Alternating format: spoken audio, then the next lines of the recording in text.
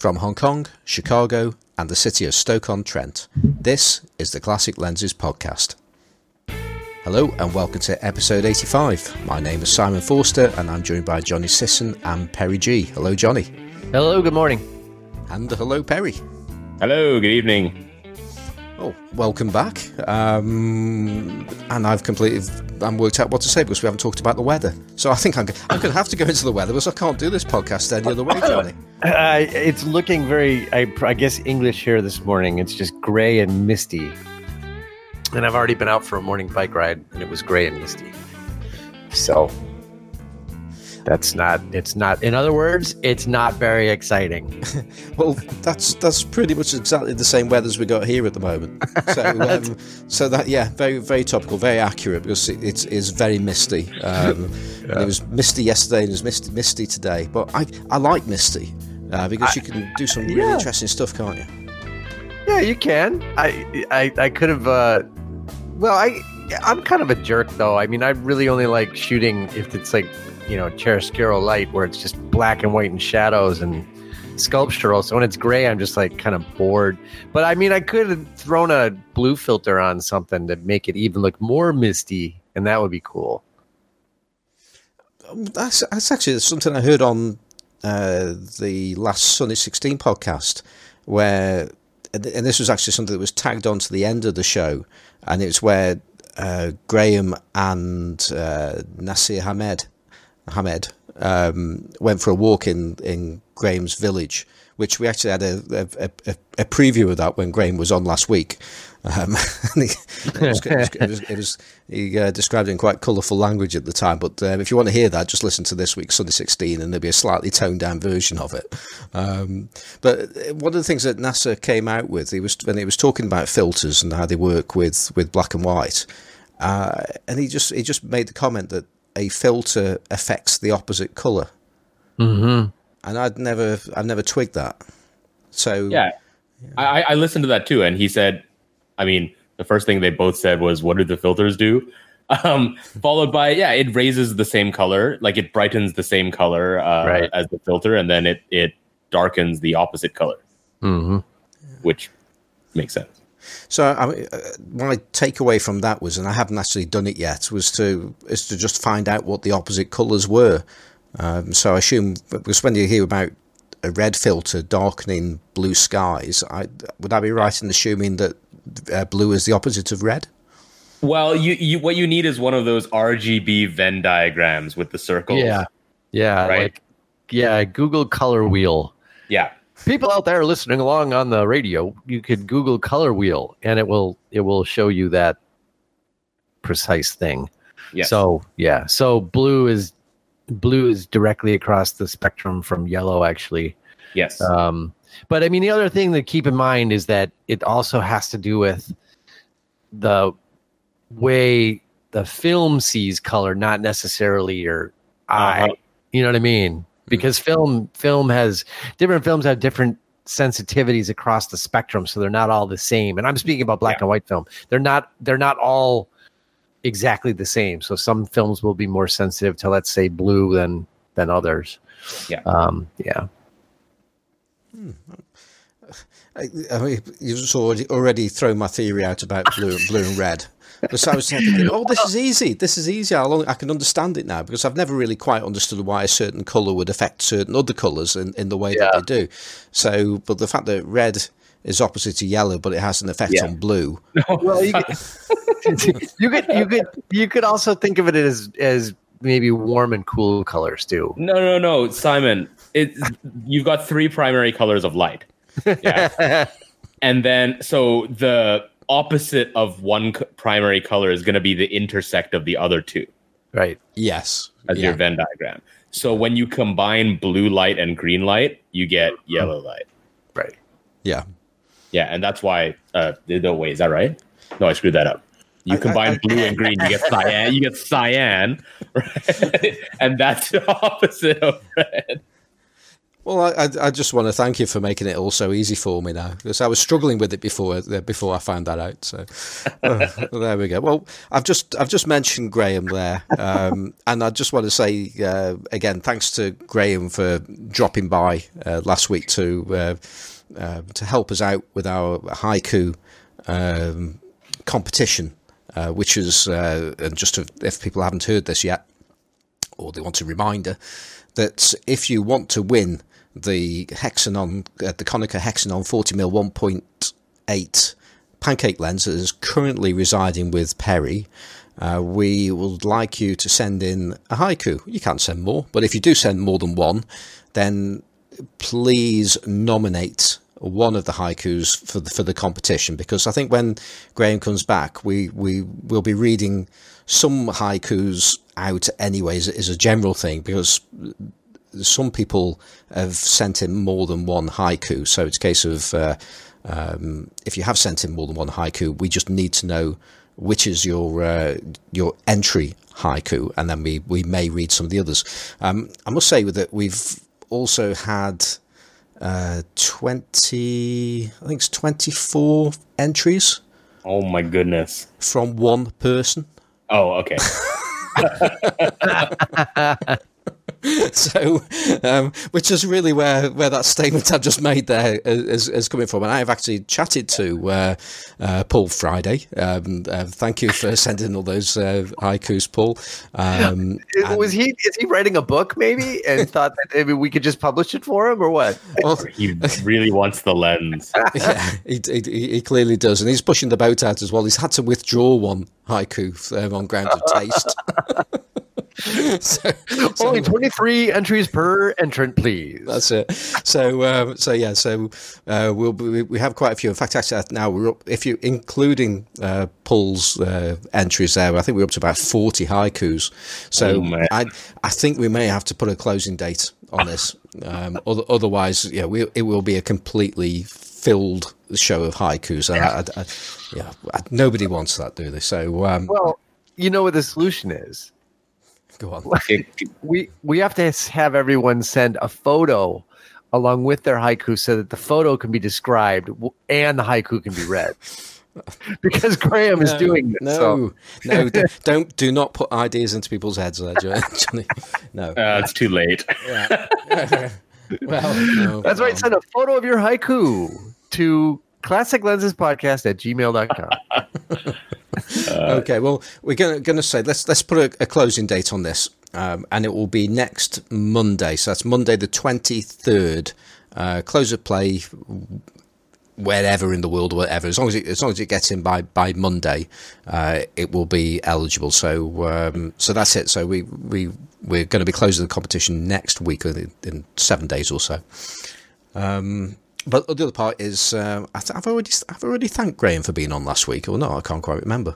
But I'm going to thank him again anyway. But it was a great laugh, and we had a good time, and I think as you will tell from one of the letters that we actually had, we actually started off in quite a raucous frame of mind right from the outset, which was largely from what was said before the recording even started. So great fun to have you, Graham, and we look forward to you coming back soon and helping us with the haiku competition.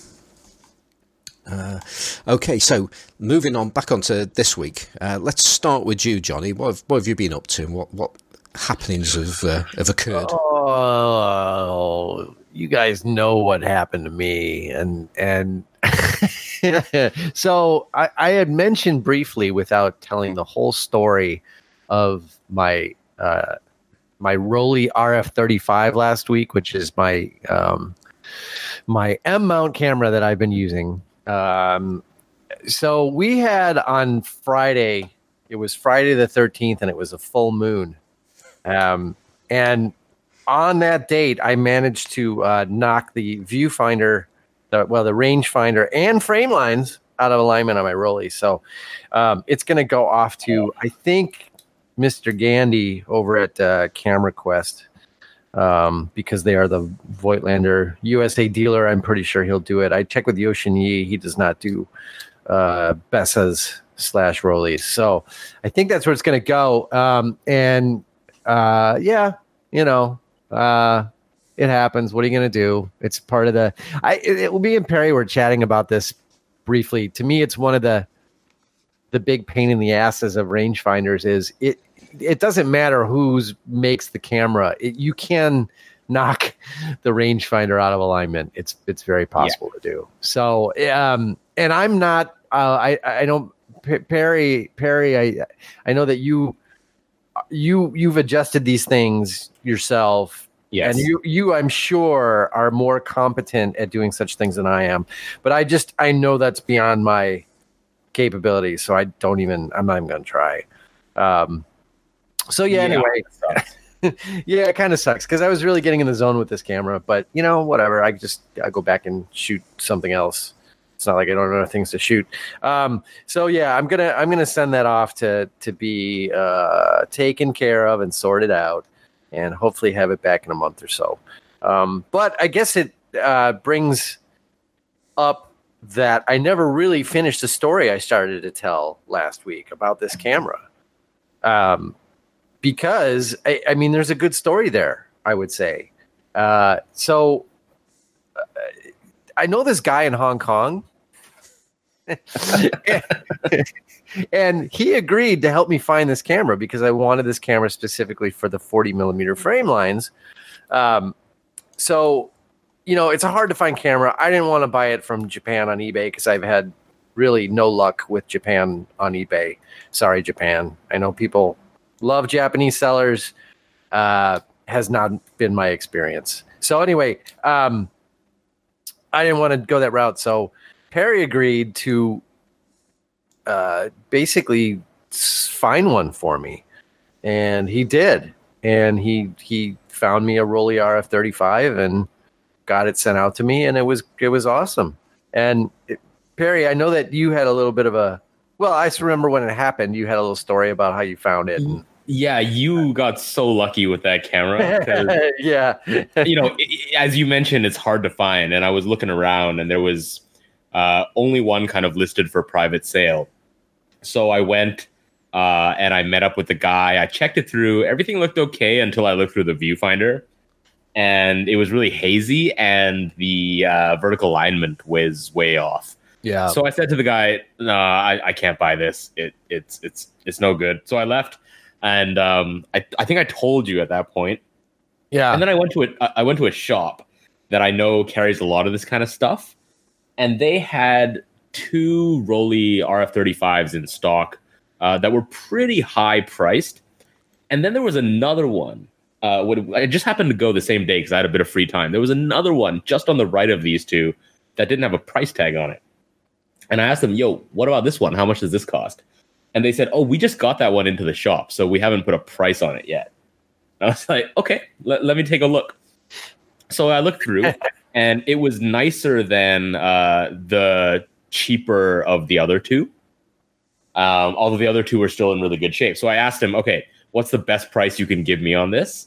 And after a bit of bargaining, I got him to sell it to me for quite a bit cheaper than the cheapest one they had in the shop, which this one was nicer than. So it should have been priced higher. So I snapped his hand off and came back. I think Johnny was asleep at the time. And I started sending pictures. I was like, "Look at this. I got this. You're so lucky, man." And that worked out well. Yeah, no, it did. And to me, now I probably by Hong Kong standards, it was not as clean. But to me, I'm like, what? It's fine. So it's got a few scratches on the back. I don't care. You know what I mean? I mean, I could care less. That's true. I was so worried because, everyone has different standards for what they consider acceptable quality. Yeah. And so I sent Johnny all these pictures with basically an essay detailing everything that was wrong with this camera. Every little thing. But my reference was you had posted a picture of your Bessa R earlier with the Batman sticker on it, the blue Bessa. Yeah. And I looked at that and I compared it, and I thought, okay, this is in way better condition than your Bessa R. Right. So I think we're okay here. Yeah. So I sent it over with all these caveats, and then Johnny opened it and said, yeah, it looks great. And it does. I mean, it's like I could care less about, like exterior little scuffs on the camera body. You know what I mean? I don't care. Yeah. I just want it to work. I want that, I want it to do what it doesn't do now, which is have a great, well-aligned rangefinder and viewfinder. So I have to fix that. But I mean, no, I'm way more concerned about functionality than cosmetics. You know what I mean? And I think you had mentioned, the other thing you'd mentioned, that there was a teeny, very, very slight bit of kind of smokiness in the viewfinder window, which I did notice, but I mean, it's like in actual use, it has like zero impact. Exactly. So it's what I did was I shone a flashlight through the viewfinder, and I saw the slight smokiness, and I thought, oh dear. And then I compared it with my own Bessa and my Leica M2, and it was just as bright and clear. So it's one of those things that in use there's zero impact. You can't notice it at all. But if you're one of those people who's going to shine flashlights through everything you own, it's going to drive you crazy, right? Yeah, exactly. So it's awesome. I've been shooting it pretty much every single day since I got it, and I've really gotten in the zone with it, which is the only reason I'm kind of bummed about not having it now. I mean, I have, I can go right back to shooting the Batman Bessa. Which had a half a roll of film in it still, because I just kind of, dropped it real quick and started shooting the Rolly when I got that. So, but no, it's no big deal. It's just, what are you going to do? It happens, right? Yeah.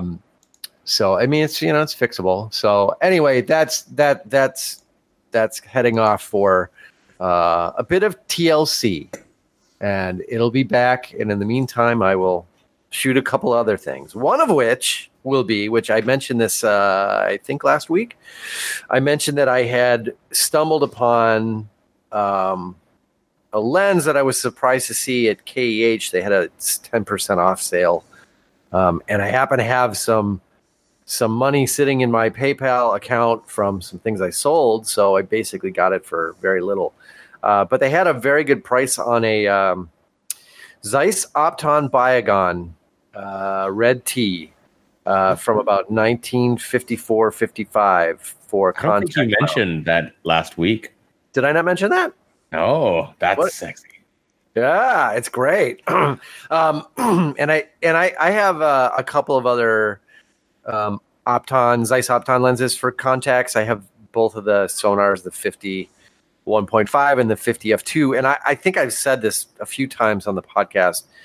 They are hands down the most nicely made lenses that I own, like in terms of sheer finish and build quality. I mean, they look like the Zeiss Opton lenses from the mid 50s for the contacts. They look like they were made yesterday. I mean, the finish is spotless on them. Like the chrome finish is just, it's got this kind of a rainbow sheen to it that's like unreal. So that, and just the lens itself, it's chrome and brass. It's tiny and it weighs a ton.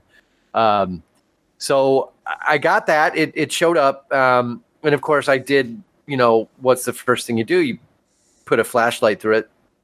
And I got this. I get from KEH as a bargain lens, which if you look at their bargain description, it's basically like, it's not new. It's got some marks on it. Of course, the body is basically spotless, which is usually, it seems like the case with bargain stuff from KEH.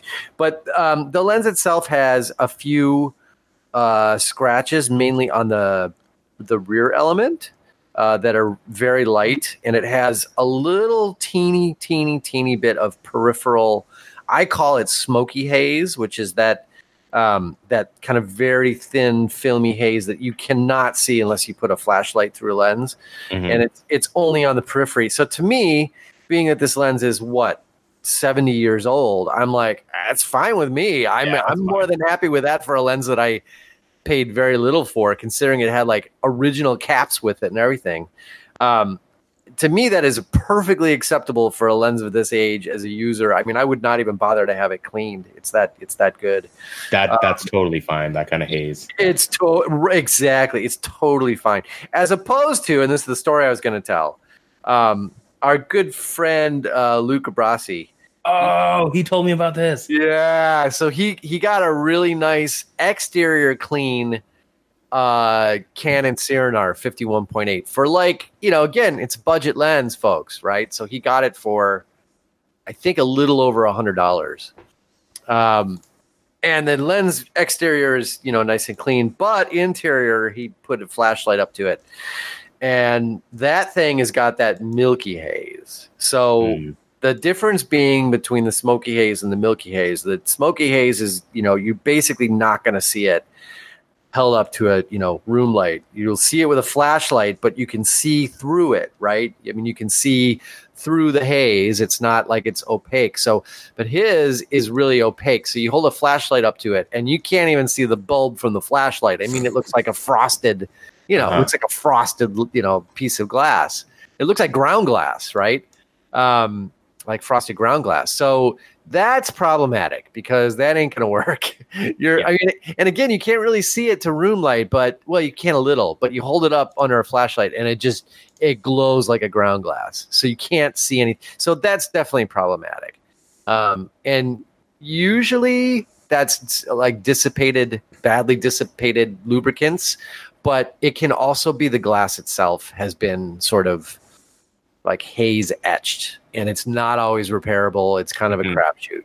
So that's, just kind of talking about flashlight test lens stuff. Haze, I think, is a really interesting one because it can really be very, very different. It can be very different types of haze that either have no effect or have a huge effect. It's one of those things that, for me, is the biggest red flag, though, because if a lens has if it has light scratches, you're not going to see it. If it has a little bit of fungus that can be cleaned off, you're not going to see it. You just discount the price. Right. But haze, if it can't be cleaned, it can be very noticeable. Right. So, right. Yeah. You get that, especially with bright light sources in the frame where they just start to glow. They just start to glow. And I know Simon's going to jump in because I know his head lenses like this. Well, I've slightly lost the thread because I've just found the comments because this lens, you can actually see this in Vintage Camera Collectors at the moment if you're a member of that group, and I'm just looking at the moment and it looks appalling, I've got to say. And not only is it so that yes, it does look like a piece of ground glass, it also looks like there's a scratch across it as well. Yeah, or a line of bubbles, something really strange. Yeah, and the question goes, is this haze, fogging, separation? And I responded to that as all of the above.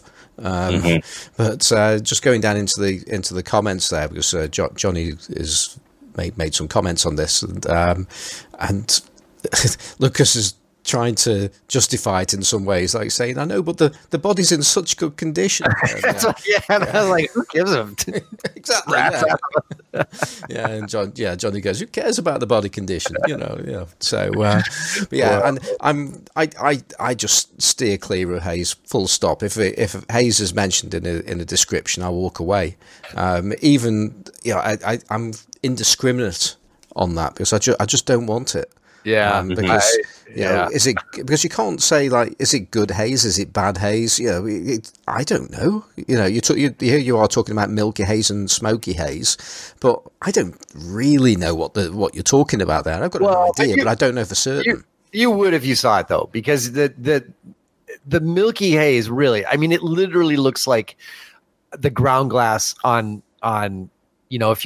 it looks like the ground glass on your 4x5 when you're not using it as a ground glass to like see things through it. Like if you just look at the ground glass, it looks opaque, right? That's basically what it looks like through the flashlight. It just looks like completely opaque. Like you can't see the bulb, behind the lens. All you see is the brightness because it's just like it's been sandblasted. Yeah. So that's really probably, as opposed to like I'm talking about the smoky haze, which it'll just like literally look like this thin, like if the window on your car, sort of how it gets that, when it's dirty, it gets that you can see through it just fine. Right. But it's got that kind of like that thin film that's just annoying. Not even like the dirty part, how like the inside of your car window over time you'll have to wipe it off because it just kind of gets that film on it. It's like that, You see, what I think is like we need to have some kind of language on this, like the Eskimos do for snow. I mean, how many? We too. Milky haze and smoky haze. No, it's not. No, it's not good because when I think of milky haze, I think of. Perry's going to be too young for this one, but there was a American TV series in the 70s called Kung Fu, and you know where I'm going with this. Yeah, I do. Yeah, and it had David Carradine in it, and he was like a disciple of this Kung Fu master, and the Kung Fu master had I don't know if they were cataracts, but basically it was blind. But it had these really milky eyes, and that's what I think about milky haze every time. That's really good. So we can call it Kung Fu haze. So if it has Kung Fu haze, that's problematic. Yeah. But I think it also depends on the make of the lens as well, doesn't it? Because you've Leicas especially older Leicas are particularly susceptible to it. The amount of old Leica lenses I'll pick up and think, oh, look at that, looks nice, and I just get disappointed. I would call that Leica haze because nothing seems to get hazy quite so bad as an old Leica LTM lens. So. It'll be like smoky haze, but times like that. You know how when the Cheech and Chong van, they open the door on the side of the van and the smoke rolls out. It's kind, or I guess that's Fast Times at Ridgemont High. No, I got that reference. Yeah, it's like that. Like it's so much smoky haze. Like okay, you can see through it, like but barely, and that shit has got to come out. I mean, that will make that is just turning your lens into a soft focus lens. So. Yeah. I mean, the Canon LTM lenses are also pretty susceptible to haze, but a lot of that is quite cleanable if you get there early enough. Yeah. But the Leica haze, especially on old lenses like the Sumerit, and it's when you look through, it's bad. Yeah. So and I mean, I don't know. To me, that's like more the norm than the exception for old Leica LTM stuff. It just I see so much of that stuff come through the shop, and it like lenses that would otherwise be just so awesome, and you just put a light through them, you're like, oh man. So I mean, I famously I think I told this story once a very long time ago, but I actually made a trip up to not Milwaukee, I guess it was Kenosha, which is just over the state line here between Illinois and Wisconsin. And this guy had an old Exacta, but he had a black Biotar on it. So I was like, what the hell? I'll drive up and take a look at it. And of course, this guy, he had all this stuff that had been in a basement. And so it was like in this rotted old camera bag. And, it was a really nice lens. And the camera body was, of course, not working because the Exactas usually aren't. But so I got the lens from him, but then of course I got it, and about 3 weeks later, all of the black paint inside the lens around the lens elements just fell off. So it's like, I hate that. I know. So I basically have this lens that is just full of paint flakes. And then you're standing there shaking it, right? Yeah. Trying to see if you can get it back to the edge. Yeah. It's like a maraca. So trying to spin it and use centrifugal force to get it out. Yeah, exactly. But the other thing that he had is it was probably a like a 3. I don't know if it was a 3. Is it the F? I don't think it was that model. It was an earlier model, like a 3. Like a 3C or something like that. But on that camera, he had a Taylor Hobson Xenon, like Taylor Hobson lights Xenon, which that is a rare lens. And in retrospect, I mean, I think I could have probably walked out of there for all that for like 600.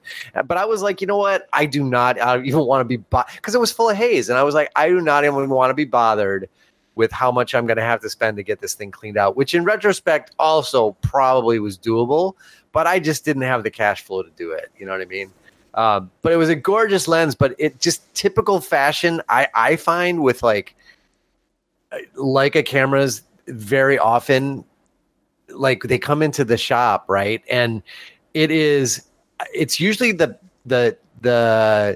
offspring, like the son/daughter of the original owner, and they're like 75 years old, and the story always is, yeah, it was my dad's, and he got it in Europe after the war, and he brought it back. And so the long and short is, it's been sitting in a leather camera bag in like a closet or a basement for like 30 years. And that is like a recipe for lens haze disaster. Like every single Leica I've ever seen that comes out of conditions like that, they're always screwed up. Yeah. So, and to me, that seems to be a lot of Leicas that turn over in the US that have been, tucked away for a long time. That's a very common story. So you come across it. It was the somebody had it stashed away and they didn't know what to do with it for 15 years. So they just let it sit and it just kind of went to hell.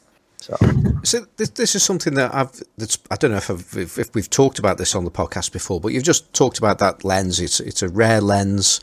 If it was in good condition, it'd be worth a lot more. Yeah. But it's a case of that lens might not be capable of being cleaned up. Right. Well, right, and that's why I didn't want to take the chance on it. Exactly. But the thing is, though, that lens that isn't, let's just say it can't be cleaned up, and it would still go for $600+. Yeah. I mean, I don't know how much you'll go to. I mean, that was a while ago, I believe, when you saw that. It was a few years ago. Yeah. Exactly. So we can make the assumption it'll probably go for more money. Right. And this is the thing about going on to collecting now, because let's face it, we are collectors as much as we are users, and I see the point. That's a damn lie. Yeah.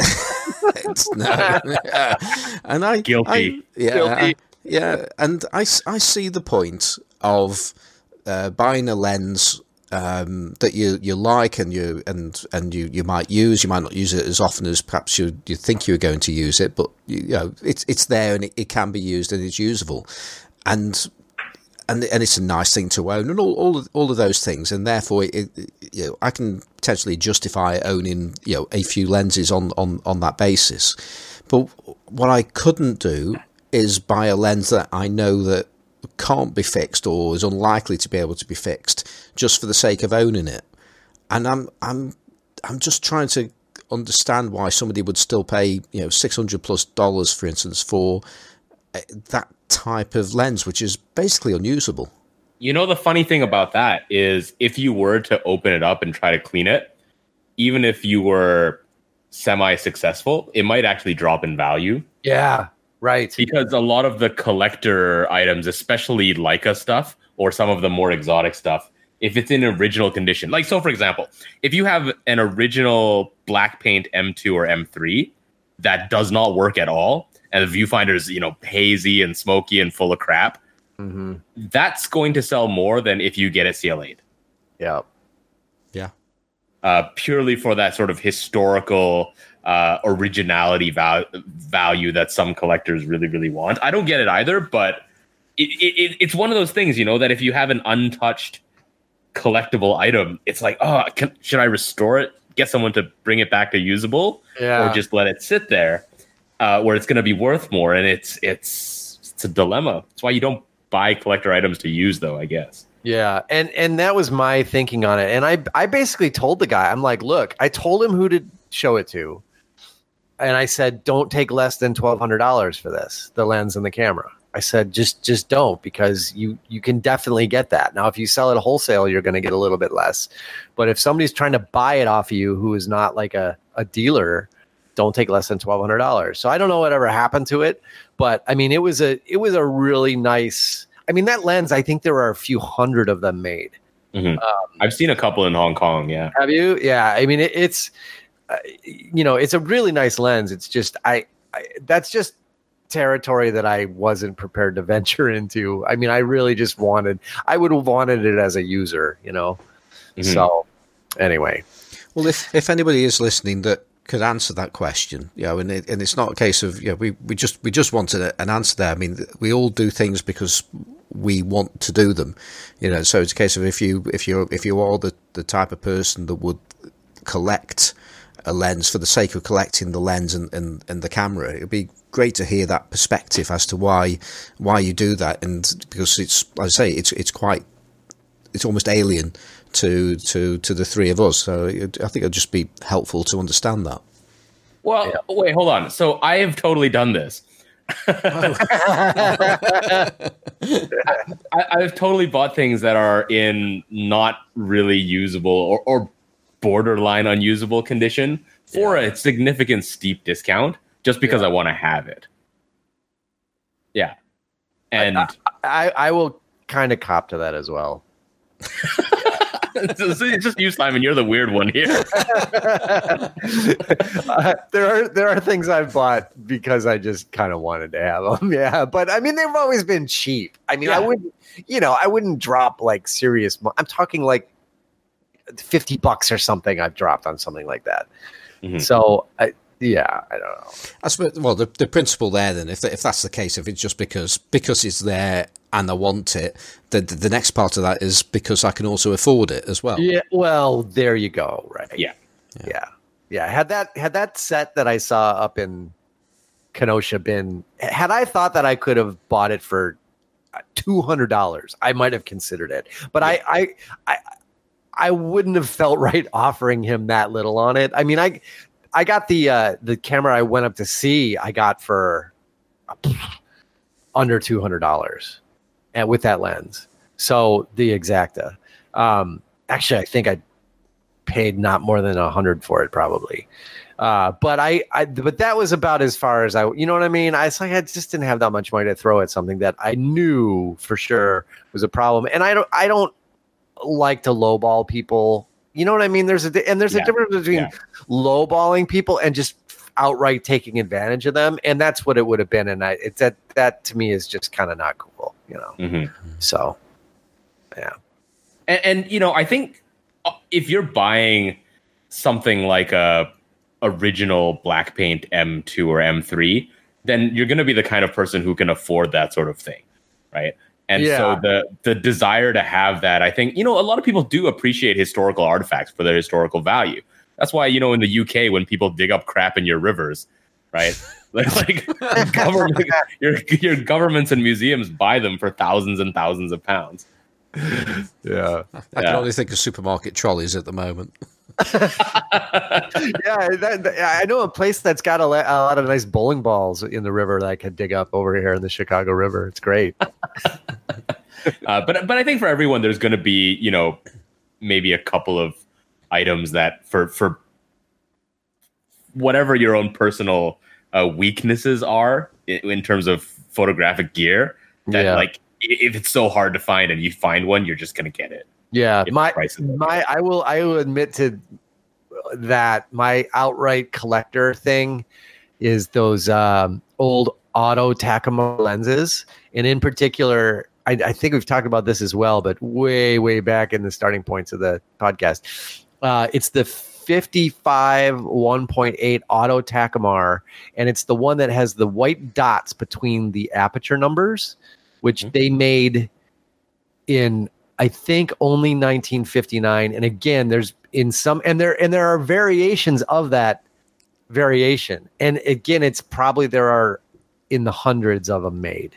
So to me, I see those and they're just like, they're such nice lenses, and they go, and I mean, I've bought them for literally, I think the cheapest one I bought was like under $20.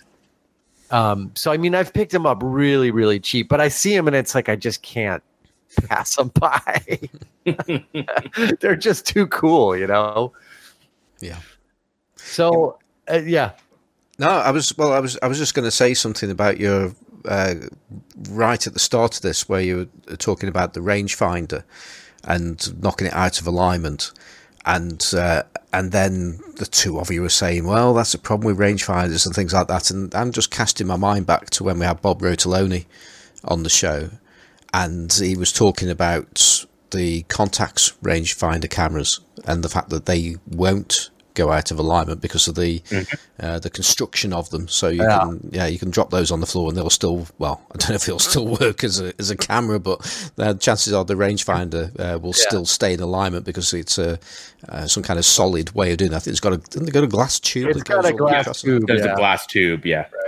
Right. Yeah. So I assume the same applies with the Kievs as well, but it doesn't apply. No. Oh, no? Oh, no? Oh. No, the Kiev, I think, is a mirror. Yeah, pretty sure. Yeah, it costs a lot for contacts to make those tubes. Yeah. And that's not the Russian ethos. No. Well, I know that Nikon didn't do it anyway. They didn't. They dropped it too. Because if you drop the contacts, it's not going to go out of alignment. It's just going to break. Right. You have to replace the whole thing. Yeah. I heard now they put paper tubes in them, or they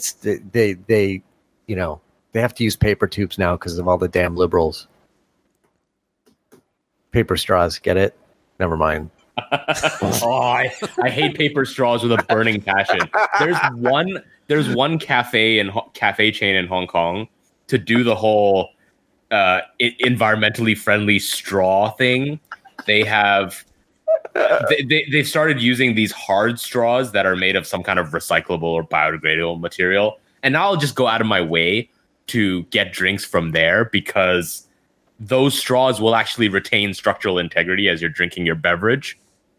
Whereas a paper straw in a beverage is stupid because after 2 minutes, you're a wet piece of paper. So you see, he's right. He's finally right about something. Well, he's right about the light bulbs too, because as he correctly noted, I think yesterday, that he wasn't orange until Obama made everybody use energy efficient light bulbs. So that's key. Yeah, so he's been right about two things. Yeah. So speaking of rangefinder alignment, yes, sir. I don't know, Johnny. Do you have anything else to add to your updates? Because I need to troll a certain Mr. Forster. I'm staying quiet on that. Are we going there? Do you have anything else to add? If not, I'm going there. Are we talking about the same thing, Perry? I think we are. Are we? Okay. Does it have anything to do with a certain Russian rangefinder camera? No, we're talking about different things. Oh, we are. Okay. I thought you were gonna. You thought you were nudging me to troll Eric about the what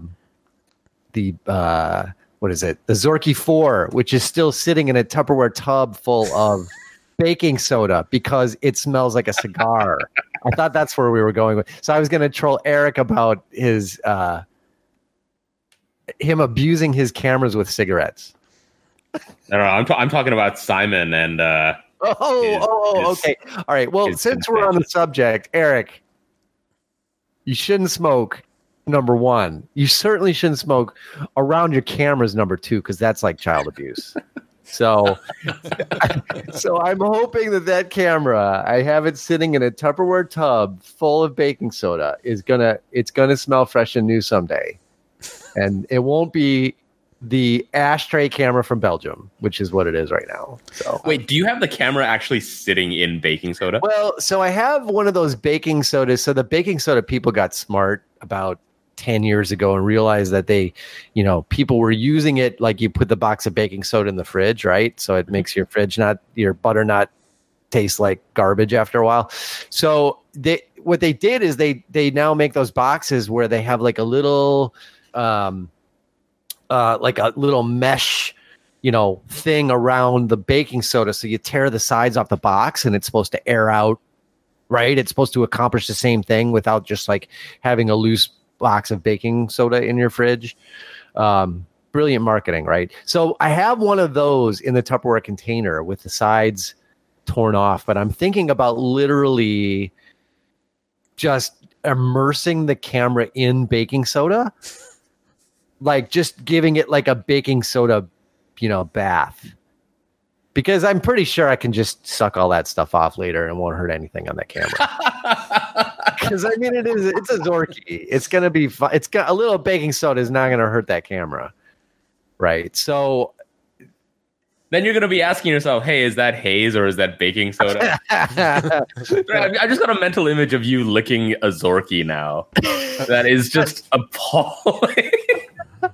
I also feel the need to defend Eric as well, because Eric did send me a care package full of expired film a while ago. Yes. And it was minty fresh. So yeah. Well, in fairness, he included a few rolls of film with the Zorky he sent me, and it was also minty fresh. So the film, I think what it is the film came out of the catacombs, and he doesn't smoke exactly. in the catacombs. Yeah, presumably the film is in the freezer or the fridge. Well, right? No, it's in the what does he say? The 14th century catacombs underneath his residence. So that's where he stores his film. Is literally underground in like these tunnels underneath his home. So that must be where the minty fresh film is kept. We love you, Eric. I'm just giving you a hard. He knows. Eric knows. So Perry, you were segueing. I'm going to segue back to Perry, who is segueing over to Simon. All right. So to continue this segue. So, speaking of rangefinder focusing, Simon, you have posted this photo in many, many different places this week. Portrait of James, which is a lovely portrait that shows. It's a really lovely portrait shot with your M2. Yeah. But I'm just gonna read a comment out that you posted on Instagram under this picture. So is that Geza Singer who commented? It was, yeah. It was Geza. Yeah. So Geza just says excellent. And Simon Forster Photographic replies, "Thanks, Geza. I almost hate to say it. I think it would have been harder to nail the focus for this shot with an SLR. It was not a fluke either. I have another equally well-focused shot." So I've screenshotted this comment for posterity because, Simon, I recall you saying many, many times on many, many episodes that rangefinders are pointless. They're difficult to focus. You don't like them.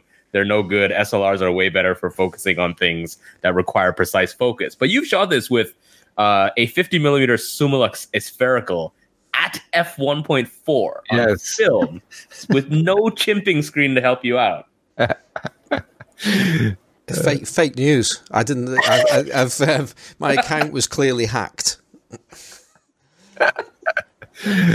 Well, okay.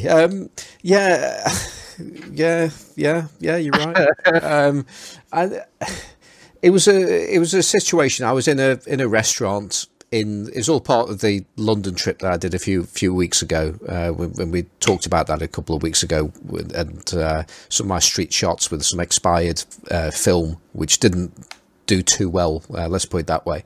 And I was on the second roll at this point using some Eric Sluice supplied Oropan 100, expired in 1997. The first thing is, I think that film's great. I mean, compared to, I don't know, something bad must have happened to the Tri-X, because all the shots I took were consistent between the Tri-X and the Oropan, and the Tri-X shots are pretty tragic. They all looked overexposed, which I'm slightly confused at how that could even happen, but incredibly grainy and so on and so on. Whereas the Oropan shots came out really well. And actually, I also need to thank Cheyenne Morrison for giving me a heads up, because we were chatting about how best to process this, and there have been a few ideas about using one developer over another, and information about Oropan film is actually quite hard to get hold of, but Cheyenne being Cheyenne, he got hold of some information, and one of the choices, one of the recommendations was Microfen, Ilford Microfen, which is something that I like anyway. So I gravitated towards that, and I did it pretty much more or less in the way that it was should have been done, which was I think 8 minutes at 20 degrees. I think I did about 9 minutes, and it was because it was the temperature of the water was a little bit cooler, so I just extended it a little bit. But yeah, I was really pleased about how the shots came out, and I've got I think 1 or 2 more rolls, so I'm looking forward to using those again. But back to this shot in particular, I was just sitting there in this very dingy, in terms of light at least, restaurant, and all I can remember, there was a light between us, above us, and I was just looking at him, and I was thinking that the way that the light was falling on him looked really interesting. Now, he doesn't particularly like posing for photographs. I mean, he's nearly 15, so smiling doesn't really come into it, does it? So I thought, well, okay, you're not going to smile. I'm not going to ask you to smile. I said, just look at me with an attitude, which he therefore didn't have to do any work at all.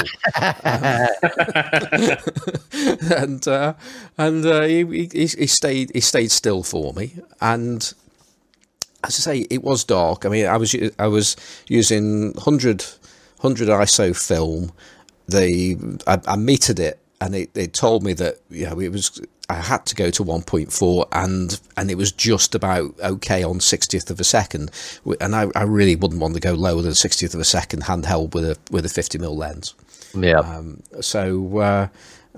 certainly not with an SLR anyway. But in this case, I had the rangefinder, and it was really easy to pick out the exact point of focus. Now, the actual shot itself, you can actually see that is quite centrally placed.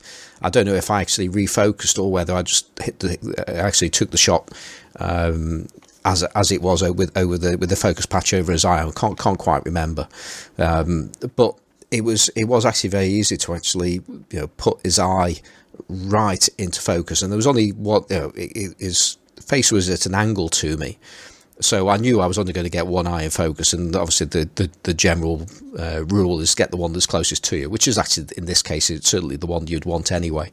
And I did it, and it was easy. And I do think that if I was using say my Contax camera with my planar, I just don't know if I actually would have actually nailed that focus as well. It's certainly debatable. So, and you do hear this about rangefinder cameras, and in particular Leica M cameras, about how bright the rangefinder is, and it certainly is. I mean, I've tried and played around with quite a few other cameras, and the rangefinder is it's in another league, and it's better than the. I recently had a Voigtlander R, Bessa R. Pass through my eBay shop, and I tried it against that, and it was good. The Bessa was good. There was no two ways about it in terms of the brightness of the patch, but it still wasn't as good as this M2. Yeah, there's nothing quite like it. The base length of the Bessa is also a little bit shorter. Yeah, so it's harder to get precise focus. Mm-hmm. But other than the Leica M's, the only other camera, I mean, my two other favorite cameras are the ones that have comparably wonderful rangefinders. And it's not just the brightness and the clarity, but it's also the fact that the Leica M rangefinder patches are perfect rectangles and really, really clear. Yeah. Whereas the other rangefinders that have either a circle or basically indistinct edges around the patch, it's much harder to focus accurately. Yeah, no, it was beautiful, and to use, and of course the winder was lovely. But we've spoken about the winder on that camera before, and actually we might come on to that might have been part of the motivation for a shot I did later in that day. But the other part of that was just how well the lens performed, because I've never used I've tried that lens on my Sony, and it left me cold. Not necessarily because of any kind of characteristics in the lens, because it actually performed very, very, very well. But it was more about the handling, and I felt that and I think I've probably talked about this kind of thing before, but the lens is designed to be used on a rangefinder camera. It's not designed to be focused in the same way as an SLR lens would be focused. You're encouraged to use a focus tab on it, which for me just doesn't make any sense on a when it's adapted onto my Sony. But it did make more sense using it in those circumstances. I can't remember if I actually used the tab or not for that particular photo, but the images that have come out, they're all really nice images. Now, the majority of the shots that I took were probably at f8, and so it's arguable that I couldn't really discern anything specifically special about those shots, but certainly that particular shot, the definition that I managed to achieve on grainy film to the point where you could easily pick out the eyelashes around James's eye, was incredible for a wide open at 1.4 lens. I was knocked out by that. Yeah, that lens, the Summilux Aspherical. I mean, it's my lens, and normally I don't like the aspherical Leica focusing tab because they're a little bit stiff compared to some of the vintage ones, or I find them a little bit jerky. But the nice thing about the 50 aspherical is it has the focus ring as well as the tab. So I find the best way to use it is to have your finger on the tab, but also your thumb on the ring. And that way you can kind of have a double action control, and it's super smooth and super nice. Yeah, the other thing that we can put to bed as well is because we did have this question mark over whether spherical lenses produce bad bokeh. Spherical UFTA. Yes, sorry, yes. Spherical UFTA. Yeah, and as much as I wasn't blown away by the lens on the Sony, I could also see though that what was going on in the outer focus areas was beautifully smooth. It's wild. Yeah. So, I mean, this lens, I've never seen anything like it in my collection as well. It's just, the point of focus is so damn sharp. But it's weird because it like does everything that an ultra modern lens does really well without looking ultra modern. Yeah, I'd go along with that. Definitely. It does have its own look. There's no two ways about it. Yeah, the 3D pop is wild, which I normally complain, I normally complain about Leica spherical lenses looking flat and harsh. This one is the exception. It's beautiful. Oh. Just wish it didn't cost so damn much, but it's That's it. Well, yeah, it's got a good home now, so I'm glad to hear that you're enjoying that. Yeah, I've been using it a lot. Yeah, I think it's also worth. I've touched upon it. And yes, that's a photo of James was taken on the trip to London, where I went out specifically to try and do some street photography, and I've now posted. Sorry. Yeah, no, I'm nodding in agreement. Yeah, go on. Okay, that's the sound of a nod, is it? So I've now posted a few more photographs from that trip, and there was a comment about one of them. I'm just trying to work out where it is now. And that's it. Yeah, Matthew Ashbrook. Ashbrook commented, and he said, because I think that the standard of the photos appears to be better than the first batch of photos. Yeah, they look good. Yeah, but in terms of composition as well. But Matthew had said something on the lines of, it appears I'm getting more comfortable with street shooting, which I thought was an interesting comment. Because this was all part of the same trip, and I didn't come away later in the trip feeling better about doing street photography as I was with the earlier roll of film. And then I looked at the shots that I had taken, and there was a difference between the first group of shots and this new batch, if you like. Whereas the first group of shots were people just trying to do grabs and whatever, and just feeling very self-conscious and feeling wrong while I was doing them. Yet the second batch, they were all of events, really. There was I think there was a couple there with buskers. There was a street artist, and then the final one it was actually more about a reflection that I saw of the post office tower in an office building. And I wanted to have a go doing one of those shots where you've got your scene and you want to wait for something interesting to happen walking into your scene, which is a more comfortable way of doing street photography in many respects. And I only had one go at that because my roll of film had run out. But it was a case of I was far more comfortable with those shots because actually, there was a wedding shot there as well. I'm not entirely sure if it was a bride and a bridesmaid or whether it was two brides. I couldn't quite work out what I was looking at. But the point was though, they were there with their photographer, and I was thinking, well, if they've been guided, I'm gonna take advantage of this and get the shot. I mean, there was plenty of other people doing the same because it was quite an interesting scene at Covent Garden. So the difference being for me was I didn't feel like I was intruding upon anybody or I didn't feel like I needed any kind of permission, and that relaxed me, and ultimately that enabled me to pick my moments better and just enjoy the moment a bit more. But Simon, it sounds like you're making a distinction between your street photography getting better and this kind of street photography where you're photographing people who either don't care or are doing something else.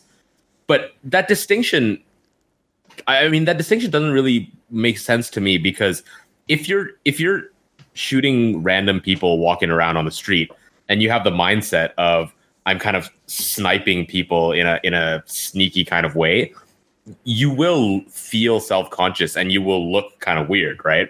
But people who are doing interesting things on the street, I think, are the best subjects anyway, as opposed to just people who are walking around on their phones and then you surprise them by getting in their face with a camera. So I think this is as much a case of I see it as you getting more comfortable and better at street photography by identifying subjects who are doing interesting things that are, more worthy of being photographed in the first place, as opposed to, standing in front of, a subway exit or something and waiting for people to come out and trying to catch their expression, which might be an interesting photograph, but that self-consciousness will come from the sense that, I don't know, I get it a lot too. It's almost a sense of uncertainty where it's just a feeling that I want to shoot something, so I'm going to wait until some random person shows up and then just, however they happen to look at the time, that's the photograph that you're going to get, as opposed to, hey, look at this interesting thing happening. How can I compose and frame and get the right timing in the moment so that I capture sort of the emotion of what I'm seeing in front of me? I do get what you're saying there, and there's an element of that, but it's and that's the thing. Street photography. It's not just one type of photography, is it? There are subgenres within it, and I must admit, when I think about street photography, I think about things that are truly candid, and that's what it goes in my mind as being great street photography, or at least that's the kind of street photography that I really most relate to, when people are actually capturing some particular moment in a candid fashion. And those photos that they're decent photos and so on that I've done, they're not candids in that sense, because as I say, all of those people had put themselves on view in some way, in some capacity. Right. Whereas you get, as I say, if you're going to capture this moment of whatever it is, this expression of somebody shouting at somebody or laughing or whatever it is, that then to me is it's that level of intrusion, if you like, which makes me feel uncomfortable. And that's just me, and plenty of, I'm not saying that if people take those photographs that I've just described as intrusive, that doesn't mean it's wrong. It's what's right for you, I guess. Yeah, okay, I see what you mean. I think I see especially what you mean when it comes to the two women at the wedding or the street performers who are obviously there to be seen. But the photograph of the little girls high-fiving the dude, I don't even know what that guy's doing. The guy who spray painted himself gold, right? Yeah. That to me kind of blurs the lines in between, because obviously that guy is sitting there and he wants to be seen because he's a street performer. But you've caught like this perfect moment where the girl is high-fiving him and she's got this expression of joy on her face while her parents stand behind looking quizzically. And, that works really well, I think. Yeah, well, yeah, but it does stand the it does stand the argument I'm making there, because the family of the child have put them in front of this street performer. So they are doing something that's very visible to everybody, rather than just standing back in the crowd. If they were high-fiving each other, their friends or something like that, I wouldn't feel comfortable about taking that photograph. Okay, I see what you mean. So you're talking about the way that just your subject in your photo is already putting themselves in a position where they expect to be photographed, or just they're just making themselves particularly public. That's probably what I'm saying. I think in that case, there are types of photos. I don't know. I'm just reminded of a couple of shots that I've shot before, in particular of just people doing stuff. They're definitely not street performers. There's a photograph in particular where I've got a shot of a guy playing with two cats from a few months ago. And this was one of those moments where, like, that self-consciousness that you're describing, which I often get as well, just disappeared from me. And I just crouched down next to him, watched him play with the cats. And I was literally about a meter away from him, and I just started shooting. And he looked at me quizzically for a second and then continued playing with the cats and stopped caring. And I have found more often than not that either people don't care or it's okay. I mean, you do get people get mad occasionally, and then you just say sorry and walk away. But I think when you get out of that zone of fear, then cool things happen if you can sort of overcome that threshold. Yeah, definitely. And I could have, if I'd been able to spend longer down in London doing this, in the kind of environments that I was walking through, I'm sure I would have got more, and I would have been more comfortable as the day went on.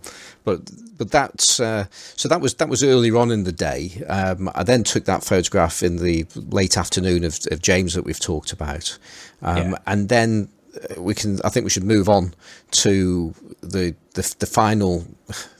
Is it a photograph? Is it a set of photographs? But leading on from when we had Edward Noble on the show. Oh, your bokeh panel. Yeah. I'd realised we were getting closer to the end of our day, and I also realised that I had about 20 odd photos still in my camera, and wary of the fact that I hadn't actually truly enjoyed myself using the camera. I'd enjoyed it a little bit more than last time I used the Leica, but of course the last time I used it, roll of film stayed in there for a year, and I was thinking, I don't want that. So I've got to take photos. I mean, I went down there with about 6 rolls of film, so I've got to at least fill 2 of them, So we just went walking around, and I was thinking, well, we're going to go via Euston Station to head back up to Stoke. But not far from Euston Station, you've got Regent's Park, and it's a park I've heard about, but I've never been before. And I thought, well, let's take a walk there. So I probably had about 5 minutes to at least just check it out, at least before heading to the station. And as we were walking towards it, I could looking through one of the gates. There was a E-Type Jaguar car just inside the park, and I was thinking, oh, this could be interesting, and then got close to it, and I was going to say I was then met with disappointment because the car wasn't an E-Type Jag; it was a model of an E-Type Jag, just made of plastic. I mean, let's say really, yeah. Oh, no way! Yeah, exactly, and but I mean. As much as I was disappointed it was just a model, it was a really good model, as quite a few people have not realised that it's not a real car from the photographs that I've taken. So they did a good job. Well, and there've been a few people comment about the distressed state of the paintwork, of peeling paint off the front of it, off the side of it, and so on. So people were feeling quite sorry for this car. But I thought to myself, okay, I'm going to take a Brenners or a Bokeh Panorama, and I'm going to do this, and I'm going to do it on film.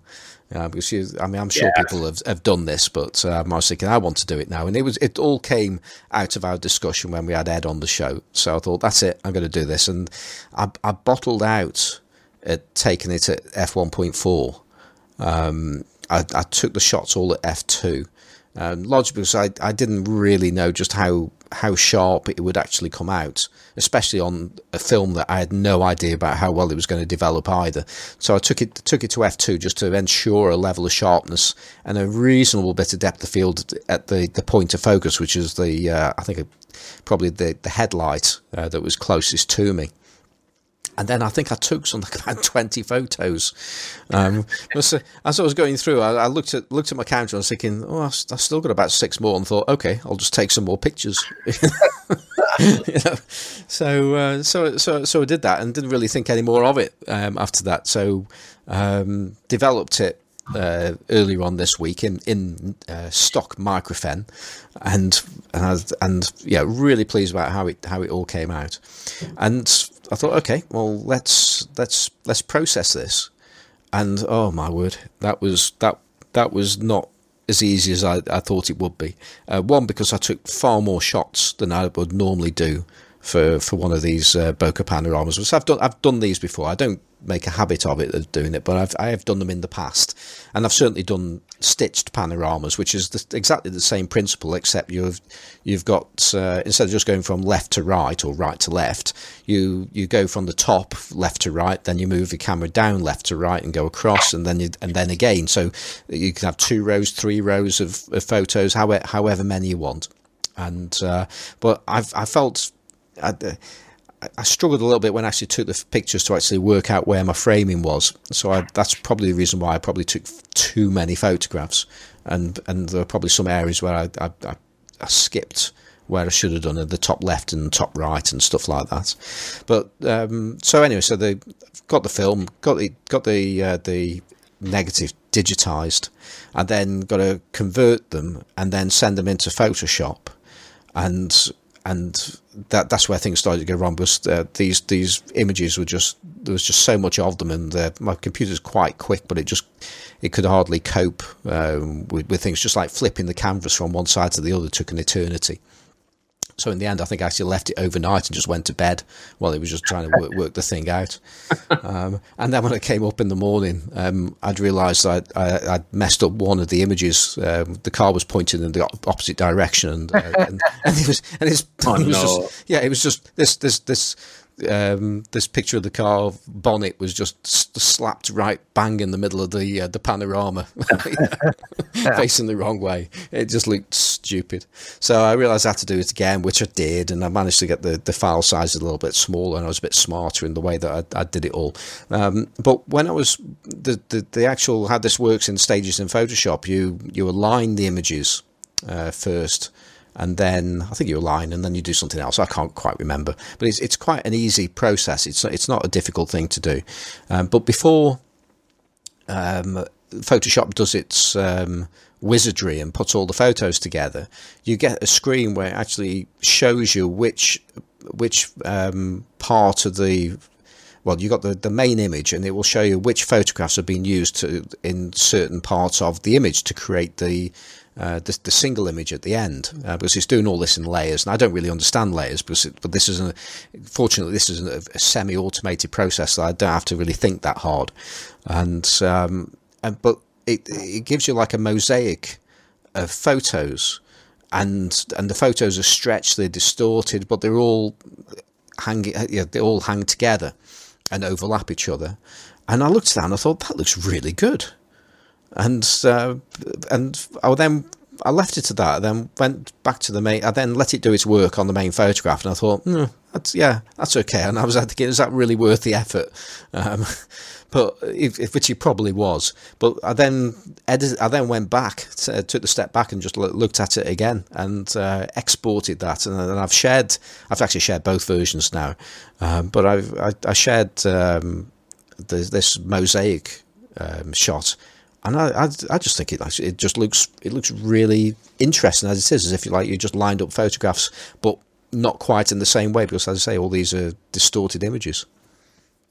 Yeah, it looks really neat. It reminds me of when people take multiple Instax photos of a wider scene, and they just kind of tape them onto a canvas in a collage. But the final image came out really well. But B, this might sound kind of weird, right? But I've been staring at both of them while you've been talking. The oofta on the mosaic picture looks a lot nicer than the oofta on the final image. And I can't quite put my finger on what it is. Like, the car looks cool in both. Yeah. But like, the bokeh looks way cooler. Or it looks more, I don't know, it looks smoother. It stands out more in the actual mosaic. So the way that Photoshop has kind of stitched everything together, to me, has... It's the... Yeah.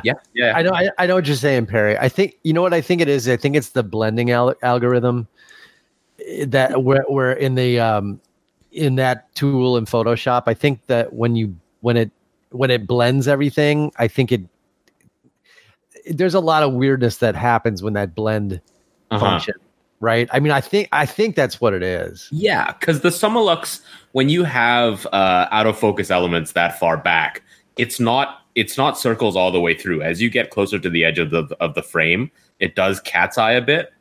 And so in the individual panels on the mosaic, you can sort of see that slight cat's eye, almost, I wouldn't call it a swirl, but that slight curvature on the very, very edge of each frame. But then the combined image has sort of like pressed those out like a cat jumping on bubble wrap. Yeah. I was just going to say there was another thing that came out of it was in two places. I was in two separate places that a question was raised about whether the images, whether the shutter was working correctly on the camera as a result of seeing this mosaic image, because each one is slightly darker on the right hand side of the frame than it is on the left, and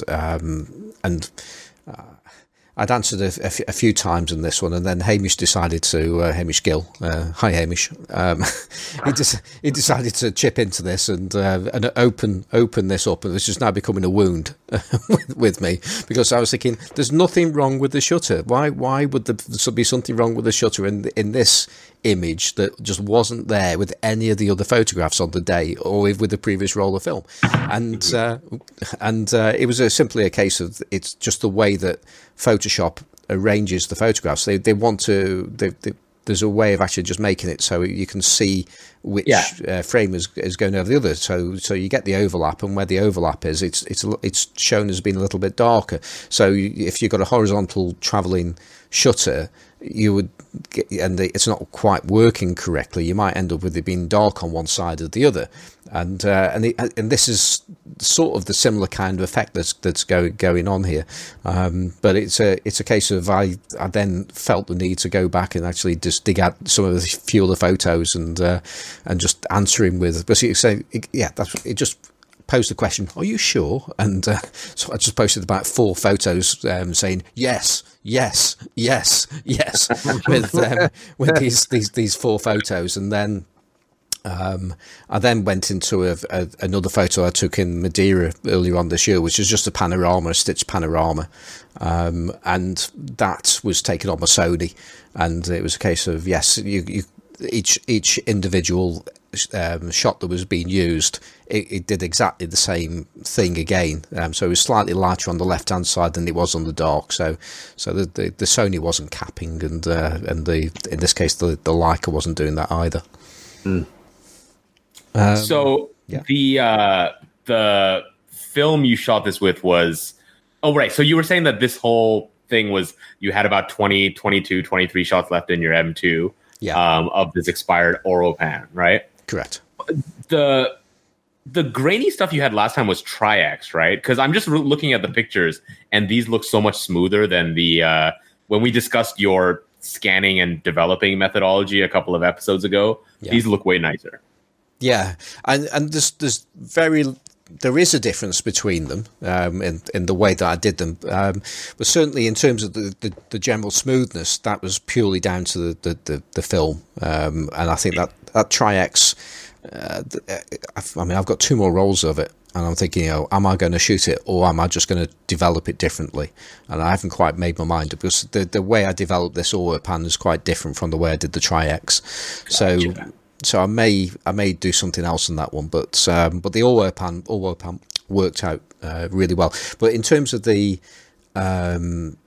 method of digitizing, there were differences that I employed with this. I'd used a enlarger lens this time for these shots instead of using either a Canon FD 51.8 or a Vivitar macro lens, because I found that I'm not sure if we talked about this last week or we were going to, but I certainly found that both of those lenses, when I used them on my bellows, because that's how I digitized 35mm with a bellows and a slide attachment with whichever lens, and both the Vivitar and the Canon were given quite a serious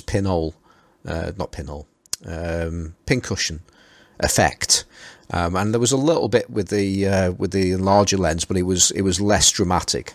So I think I was getting less distortion using this method. Plus, also I reorientated my light source by 90 degrees, so it was rectangular in the same shape as the shot as the negative. So they were the differences really. So Simon, speaking of not leaving film in your camera for an entire year, you you got the portrait that I sent to you that you're supposed to shoot, right? I did, and thank you very much. So you're going to shoot it, right? I am, and I think let's put some excitement into this podcast now, because actually I posted a picture up in a few of the Facebook groups earlier of the said. One of the two rolls, the 35mm roll of Portra 400, with my camera of choice, and possibly one of the lenses I'm going to use with it, and it's my Contax AX, which I've just had back from the repairman, because the mirror had slipped on this just in the same way as the one on my RX, so it was hitting the back of the lenses. Of Contax lenses, at least anyway, so now it works, so that's all good news. So I just slipped on there a couple of adapters to enable my Takumar 58 2.4 Heliar lens, which I'm looking forward to using on this camera. And although when I've used that lens, sometimes it's a bit difficult to focus, which is another reason why I want to use it with the AX, because it's got that AF assist if I need it, especially seeing I'm being ordered to take pictures of people.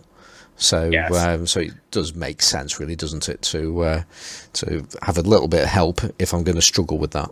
I think that's a good lens choice, apart from the fact that it's a silver lens on a black body. But are you like committed to using comically small lenses on this camera? No, not at all. It's easily almost the smallest lens, because I mean there was that 45mm Tessar, which is tiny, but at least that belongs on this system. You know, it is a CY lens, but yeah, this is as far as normal lens is concerned, this is one of the smallest ones that there is there, but it's lovely. It's lovely. It's a great lens. It looks almost like a C-mount lens on a mirrorless camera, with the relative size of body to lens. Yeah. It also focuses in the wrong direction, which is another reason why I want to use it on the AX, because I struggle with that, and I might mention something about that shortly.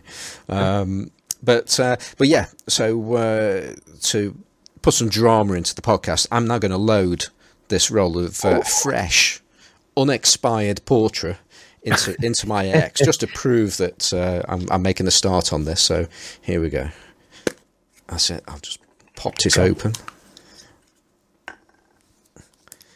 Right, okay. So where's the button to open it up? Let's push it in and slide down. That's opened across. And okay, are you getting all the sounds here? Oh yeah, that's good. This is way better than describing photographs. yeah. Okay, now I'll just wound it. Well, not wound. I just pulled the leader over to there's like a little red dot. So it's a motorized camera. This is, so it makes life easier. So I'm just going to shut it, and we should hear it wind on. Here we go. That's it. Did you hear that? Nope. Yeah. That was did so you? quiet. That was it. Oh, wow. Okay. Well, there you go. Wow. that was suspenseful. I think maybe there's a new podcast in our future, and it's We just just make camera yeah, sounds. yeah. We just basically make cameras make noise on the pod. That's it. That's a whole podcast for somebody out there. This needs to be your podcast. You just loading film and cameras and just listening to the noise. No, that should be what our YouTube channel is for. Take Graham's suggestion and make it's like our backing paper is gonna ASMR. be ASMR camera sounds. Oh, I'm so down with that. Oh, I'm not 100% sure that's worked. I was gonna say, was there a battery? Maybe not in this auto loading. Well, no, it made a noise, but I'm not. But the thing is, when you close the back on this camera, it shuffles the autofocus thing because the whole camera's got this internal thing that moves backwards and forwards to autofocus a manual lens, and I think that's what we heard. Which it's very quiet how he does it, but I'm sure they should say that it's gone to 1, but it's just. I didn't hear 00. anything. Oh, I'm gonna have to open this up, aren't I? It didn't sound Okay. like a thing happened. Okay. The whole time he was doing that, I was thinking, how many different ways can he fuck this up?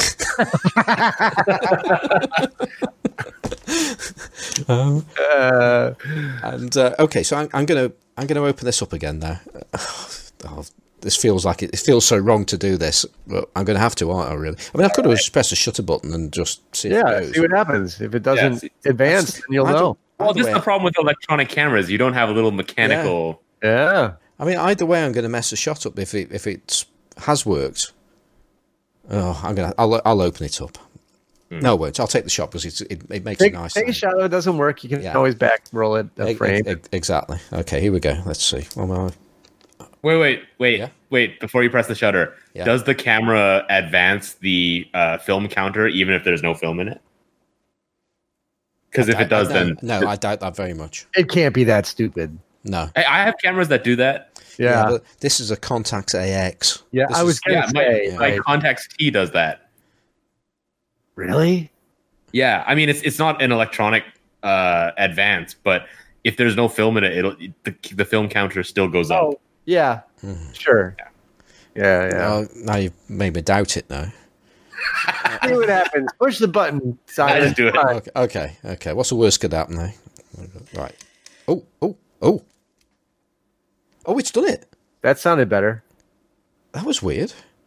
I just touched the shutter button like you would do if you were getting your exposure or autofocus or whatever, and it just wound it on. Well, there you go. I don't know if you heard that. I heard that. Yeah. Yeah. That was- Well, there you go. It's ready. I mean, the wind on this is really quiet anyway. And the shutter's pretty quiet as well. But well, there we go. So that's in and it's ready. And I've got to try and get out there and actually take pictures of people now, haven't I? yeah. Yes. Fantastic. Okay. When it comes to Portra 400, I personally like to overexpose it by about a stop when I'm shooting people because I find it makes skin tones look really good. Yeah, I mean, this the thing about Portrait. From what I've heard, it's almost indestructible. This film. Yeah. You can underexpose it, you can overexpose it. It's all good. So just recap again. You set it to what speed? I just overexpose it by one stop. So you're shooting it at 200. Yes, theoretically. Well, I usually dial in a stop of exposure comp and shoot it at 400, but it's the same. It's the same effect. Yeah. Okay. So I'm just thinking because you're going to have an effect on the depth. Sorry, on the aperture that you're going to be using, and if I wanted to use a wider aperture and the light's quite good, then I'm going to be stopping down more than I want to. I mean, go ahead and shoot it at 400. It looks great as well. That's just my personal preference for how I like to shoot the stuff. Yeah. Yeah. And actually, that's another point. And Johnny, perhaps you might be able to chip in on this one. I've heard people talking about how they actually shoot film, C41 film, and in some cases they still develop it as normal. instead of pushing the film or pulling the film on at the point of development. Yeah, it's only a stop. Yeah. Yeah, I always do that. And some films have different sensitivities. So Cinestill, if you're shooting it in the daytime, it's best to rate it at 500. So when I shoot and overexpose deliberately, I always develop normally, and I don't push and pull it. So you got the benefit there, if I'm understanding this correctly, of potentially under or overexposing, and the processing in the film will just deal with that in both cases. Yeah, pretty much. Sounds good to me. It's almost like having digital, isn't it, though?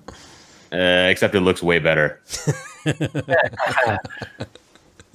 Okay, well, looking forward to doing that. And there's something else that I want to talk about. Actually, I've still got other things to talk about. I've got so much this week. And that is, I have in front of me a Voigtlander 40mm f2 Ultron, which I've got to say is far nicer and more interesting than I thought. By the way, this is a Nikon f-mount lens, which hurt my head a little bit. I was thinking, really? I didn't even know it existed, and it's got this really unusual HUD arrangement in there as well. As in, like it sort of looks like a screw-in cap for it, except it's got a cutaway. So it's a HUD, and now normally the HUDs sort of splay out, whereas this actually moves in from the edges, which is quite an unusual setup. And not only that, because I've got the box for this as well, and it has a close-up attachment as well, which you screw into the HUD.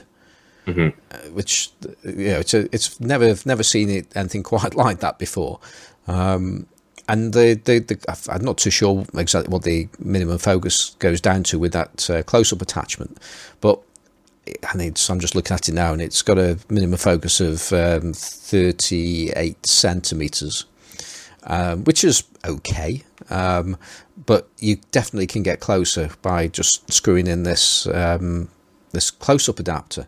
So it's only arrived today, and I thought, okay, well let's give it a go before the podcast happens. And I put it onto my Sony and went out in the garden looking for flowers, and I think I just did it normally without the attachment, and then I put the attachment on to try and get closer, and I was doing it. And I was thinking, this isn't any different.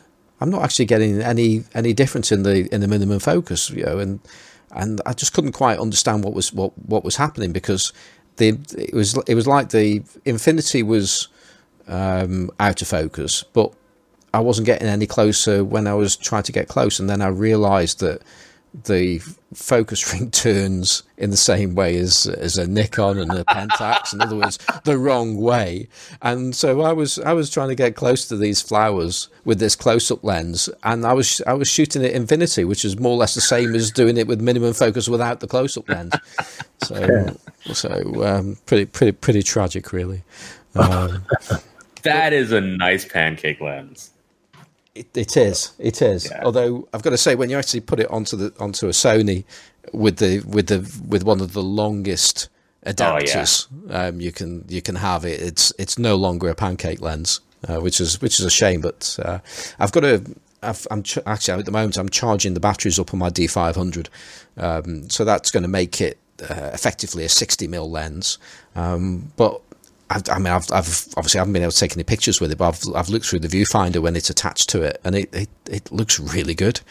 So it's certainly a sweet lens, and it's another aspherical, and the bokeh's good on this one as well. It's one of those that flies under the radar, because I think not many people look for it, but the people who want it really, really want it. And the focus ring feels so good on that lens. When it comes to SLR pancake lenses, that's a nice one. Yeah, no, it's lovely. There's no two ways about it. It's a really, really sweet lens. It's just a shame the focus ring goes the wrong way. Yeah, that's Nikon's fault, not Voigtlander's fault. Yeah, well, Voigtlander could ignore them. Yeah, but there you go. I've still got quite a few things to cover, which I think I'm going to park one of them for the large format photography podcast, which I'm recording on Wednesday with Andrew Bartram, and that's what I've been up to. And the people in the Facebook group would have seen some shots I've taken with a really, let's call it, daft looking setup.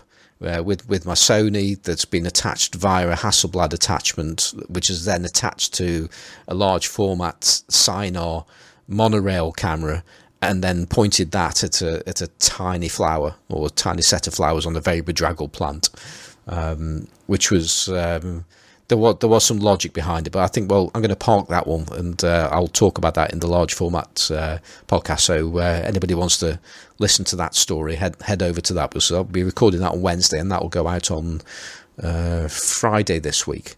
So instead of talking about that one, I just want to talk about, because at the top of the show we talked about mist and taking pictures in fog and stuff like that. Simon, before you move on to that, just one really quick question. Have you ever used your Hasselblad normally? Define normal, Perry. Without using it as an extension tube for a Sony or attached like three other things. Well, but I'm not going to answer that question, because I'll move on to the because I used my Hasselblad yesterday. I took it with me. So I went with my friends Jason and Andrew, who are committed digital shooters. One slightly more committed than the other, but the chances are they won't be listening to this as a podcast, so I'm not going to say much more of a hello, because you won't be listening. But we went to North Wales, and it was a pretty miserable day. And it was raining for most of the way there, but we knew it was going to be okay. We knew we weren't going to get wonderful blue skies or anything like that, but we didn't want them because we wanted to go and get some seascape shots with long exposures and jetties and things going out into the water and all that kind of stuff. So one of the like minimalistic photos that you can get that way with a long exposure. And I'd put in a roll of fresh film, people will be glad to hear, and I put a roll of Fomapan 100, which is actually a roll of film that I got from my Emulsive Secret Santa event back at Christmas last year. And I then came up against a bit of a problem. It wasn't particularly bright. I wanted to use a 10 stop ND filter, so a big stopper, Lee Filter's big stopper, to get some nice long exposures of, and I think the exposures were coming out at around about 30 seconds or something like that, which would have been fine, except you do that and you use Fomapan and the reciprocal. Is it reciprocal?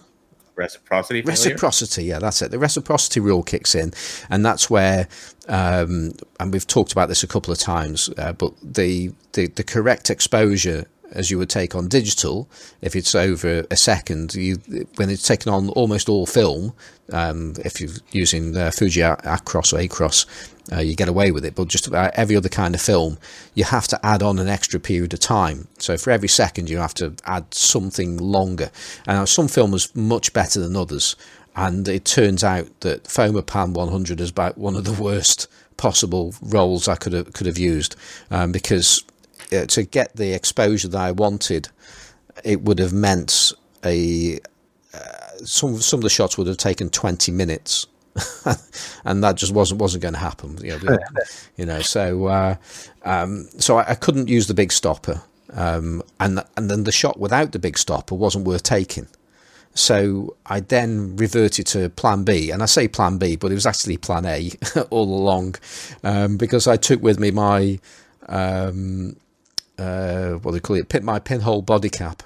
So to going back to answer that question about do I ever use a normal lens, I basically used the pinhole for most of my shots with my Hasselblad yesterday, which turns out it's around about f200 is the equivalent stop on it, and the actual shutter times, exposure times, I should say, were working out around about like a minute and 30 seconds. So I could get away with it with that camera. So I might have taken one shot with a lens, but the rest of my I just took one with pinhole camera, pinhole body cap.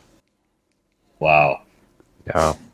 So when you put the Portra in your Hasselblad, please use a lens. Yeah. Oh man, no, that sounds cool though. No shenanigans now, Simon. No, well, that's the thing. I'm not going to do long exposures in Portra, although it could be interesting. It may work quite well. I mean, I have done in the time when I did use a real lens with my Hasselblad and some slide film. Excuse me. I did do a long exposure with slide film, and it worked really well. And there's an app you can work out the reciprocity, and it's nowhere near as bad for the Fuji slide film I was using than it was for this this Fomapan. But yeah, it could be interesting to do that. But I've been told I've got to take photographs of people, so I'll take photographs of people with the Hasselblad as well. I'll do some mainly anyway. And then just the other part is I also took with me 2 other cameras, as you do on this trip. So I also took the Horizon camera, which I've got to take the Horizon camera if I'm going to the seaside, haven't I? And or birds in flight. Exactly. But I wanted to try something out, and ultimately I couldn't quite do it. And fortunately, with the camera, it comes with, if you're lucky, I guess, it comes with a 2-stop ND filter, which I used in the end. And I was shooting, the light wasn't particularly great in terms of brightness, and so I decided I just wanted to actually have a go at doing relatively slow exposures with the Horizon. And I don't think I could really get away with doing anything longer than the 1/8 of a second, which for a long exposure is not particularly good. But I'm taking pictures of the sea crashing on the shore with this Horizon camera, but at an 1/8 of a second. Now, that in itself is nothing remarkable, potentially interesting, and then you factor in that the swing of the lens from one side to the other when you're taking a shot at an 1/8 of a second, because it uses a certain size slit, so you don't expose all of the film at the same time. The slit pans across the film plane, but it does mean that this scene is going to evolve from the point where I've actually pressed the shutter to the point where the actual shot finishes, which is it feels like about 2 seconds or so from start to finish of the sweep of the sea. So I'm really excited as to what those photographs are going to come out like. What I wanted to do was like a 1 second exposure or something like that, but the light was just too bright and I couldn't get the exposure down enough. So really looking forward to seeing those. Yeah. It might even turn out. Oh, sorry. Go ahead, Johnny. No. Go ahead, Barry. I was just going to quickly say it might even turn out like a really quick time-lapse looking thing. Yeah. It'd be great if we got a bird flying across at the same time as well. It's like elongated. No, I was going to say it reminds me of master wide lux photographer Jeff Bridges. Some of his longer exposure wide lux shots. Wait, the dude? Yeah, the dude, man. Dude, he shoots with a wide lux? Yeah. Oh my God. I got to put, yes, he is like the master of the wide lux. He's been taking wide lux, like photos with the wide lux on film sets for ages and ages. It's like his thing is that camera. But he has this technique that he does where he uses the long exposure, setting basically, and he swings the camera so fast that he essentially gets 2 frames of the same thing on the same piece of film. It's going to blow your mind. Oh, I'm Googling it right now. That looks crazy. It's going to blow your mind. Yeah. It's I'm seeing Matt Damon and Michelle There you go. That's Pfeiffer. The one. What? Yes. So basically, he swings the camera around during the course of the exposure to make basically 2 images of the same part of the scene on the same frame. It's nuts. So and the time there must be enough time in between, because I'm looking at his picture of Michelle Pfeiffer and it's her lying on a sofa smoking a cigarette. But then the other half is almost her looking disapprovingly at herself. Yeah, it's great. That's isn't so it? cool. That's so cool. So there's a lot, and my point being, there's a lot of interesting, creative craziness that can happen over the course of that one swing of the lens. Yeah, there's another one with what's his name in it right here? John Turturro, and it's the same kind of idea where it's like he's looking over at himself. It's crazy. Yeah. Oh, that's so cool. Yeah. Anyway, I'll include that link here in the. Yeah, I need to. I mean, I think I've got a different page here. I've got a picture of Philip Seymour Hoffman appearing twice. Yeah, same kind of same series there. Yeah. That is seriously cool. Yeah. So anyway, but my point being, playing. It's funny because since we did that episode talking about the bokeh panorama stuff, I've really been thinking about that a lot, and it's been cool that there've been so many kind of images that we've seen posted in the podcast group since then that kind of related to that idea of the passage of time within a single frame or a series of frames. It's a really interesting concept. Is this the same kind of thing? Is this a well-known thing with the Widelux, or is this a Jeff Bridges thing?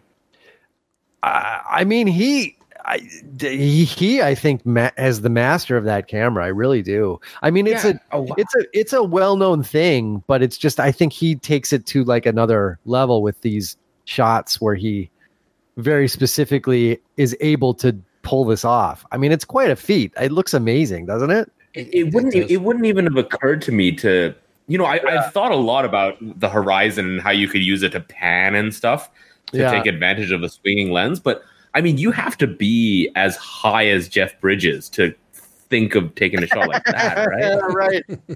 Wow. Oh, that's cool. Yeah. Well, and famously, I mean, there are, you look at those photos taken with like a Kodak circuit camera, which is, you've probably seen these photos. They were very common to see from like the era from like between the wars, from like World War I to World War II or shortly thereafter period, where you'd get like a group photo of like 300 people standing together, and it would the camera would swing across that whole scene, right? And that's how you would get like this picture, this big, and they're basically these big, huge, narrow, skinny panoramas of big groups, like a whole graduating class, or guys graduating from basic training at some military base. But what people would do is you'd get in the picture multiple times, because you could like stand there, and as the camera was sweeping, you could run down and pop your head up further along, and then run down and pop your head. So you see these pictures where there's like the same person 4 times in the shot. It's the same idea, Oh, that's awesome. Yeah. Anyway, that just makes me look at Jeff Bridges totally differently. Yeah. Right. Yeah. Well, it certainly puts into perspective my party trick that I did with the 2 guys I was with into perspective, because I was feeling quite happy with this, but it's not the same league. But there were 2. They weren't jetties, but let's call them breakwaters. So they were like rocks that go into the water to help with breaking up the waves. But they were at right angles to each other, and the guys were trying to choose, well, should we do that one or should we do that one, and so on. And I just stood back a little bit and goes, I'm going to do both at the same time. Which was good fun. This is good fun. So yeah, that's enough of me. Perry, you've been up to stuff as well, haven't you? Yeah, sorry, I'm on eBay right now looking at Wideluxes.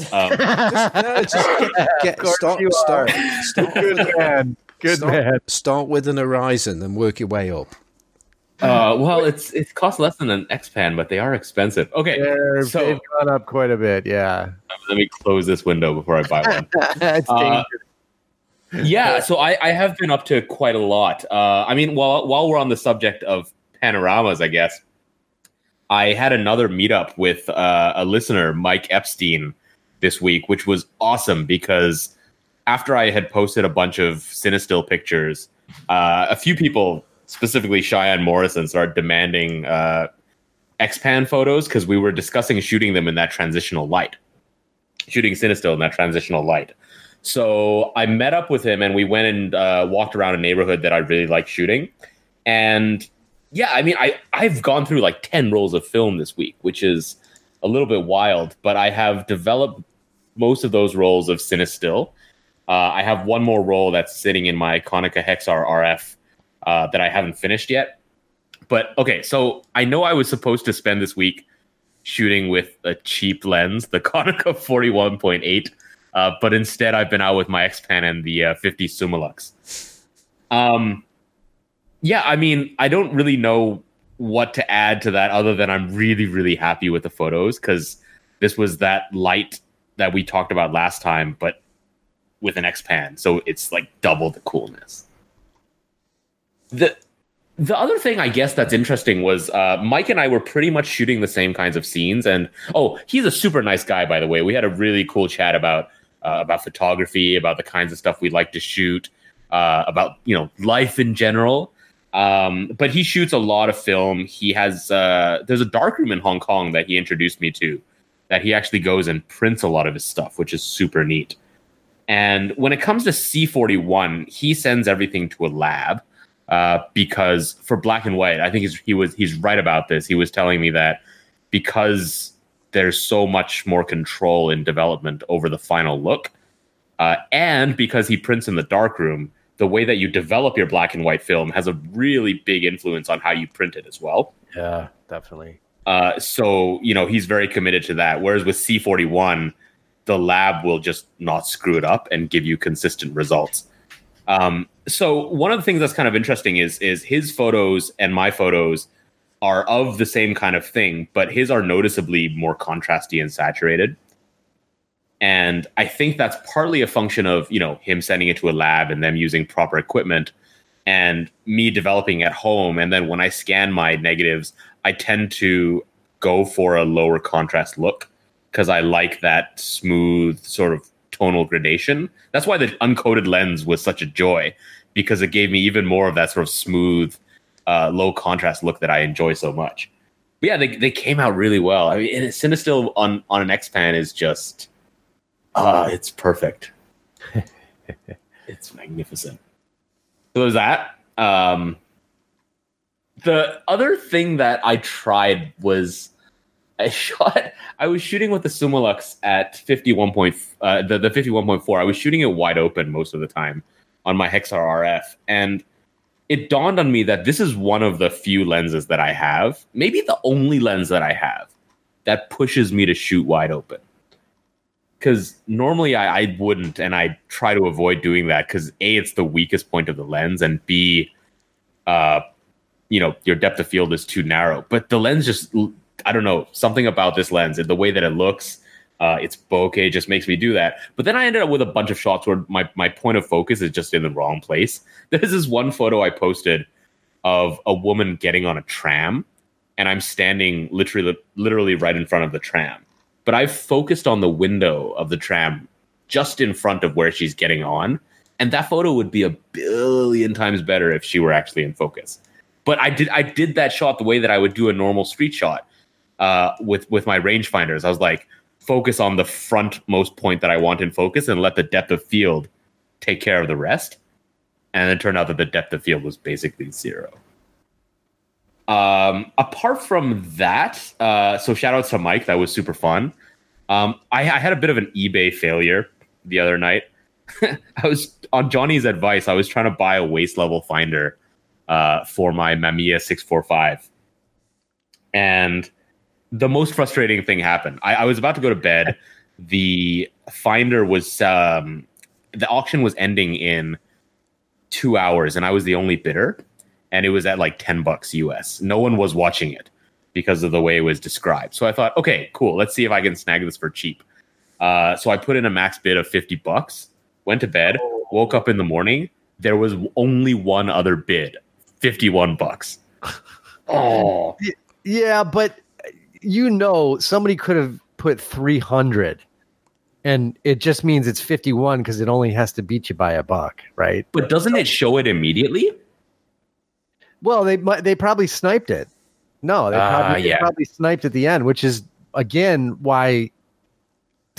This is also a conversation. There was a big thread about snipe. Why it only makes sense to ever snipe things, because you're not going to know, because that bid is only went in probably in the last 3 seconds of the auction. So you're not going to know if your low bid is going to be anywhere near successful or not, right? Because the snipe bid isn't going to go in until right at the end. But if people aren't watching, don't have it on their watch list, does this mean there's just like an army of people looking for stuff all the time?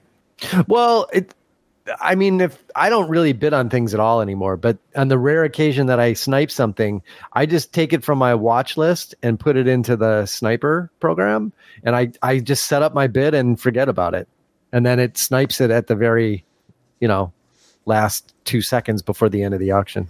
Yeah, I tend to remove things that I'm sniping. I take them off my watch list.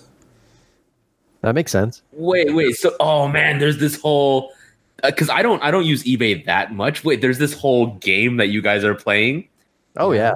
And I've got to say, Johnny and I are very disappointed in you, Perry. In your very, very poor eBay skills here. And Carl is looking down, and he's very disappointed right now too. Hey, you guys didn't talk about this in your buying on eBay episode way back. No, we must have done. We must have done. And we've talked about it many times since. Although I've never mentioned of taking myself off a watch list though. That's the first time I've heard that. That's interesting too. So it looks like there's nobody even watching that. That's what I assumed, because I looked at it and I thought, okay, no one else is bidding for this. There's no one who's watching it, so I'll take my chances. I probably get asked about waist level finders for the Mamiya now like 3 times a week, because the game is the jig is up on waist level finders, and now the jig is up on the Mamiya 645.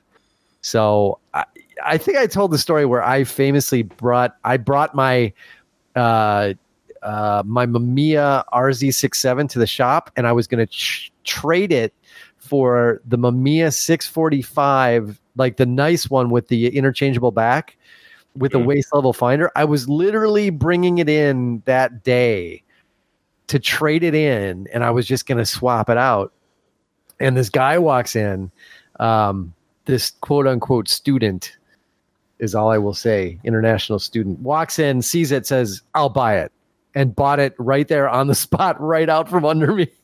And he got a decent price on it, and we got an even better price on it when we bought it. But like that camera with a waist level finder, forget about it. That's like the new, like I've been asked, I don't know how many times the past month about Mamiya 645s, and do we have one? And then do you have one with a waist level finder? And it used to be nobody was asking about that camera. It was everybody wants the RB or the RZ or the Pentax 6.7. And now finally everybody's like discovered the 645. So the game is up on that one.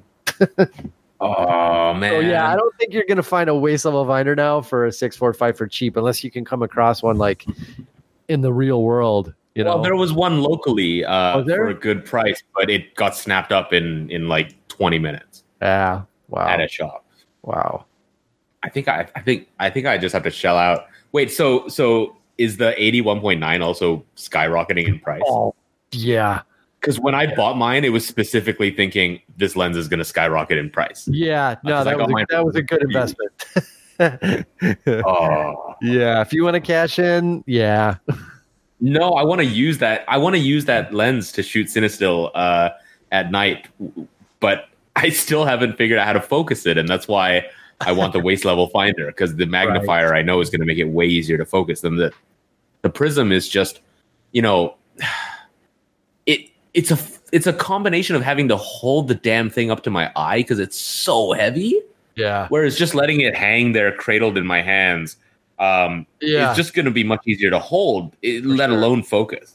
Yeah. Those cameras are great, but I still think, without the waist level finder, it's and the Pentaxes are even worse, are really awkward to just walk around with. You know what I mean? They're just, it's just you have so much camera hanging out in front of your face, Oh man, I should have known too, because I do have a Bronica S2 and I've got a waist level finder and a prism finder for that, I never ever use the prism finder.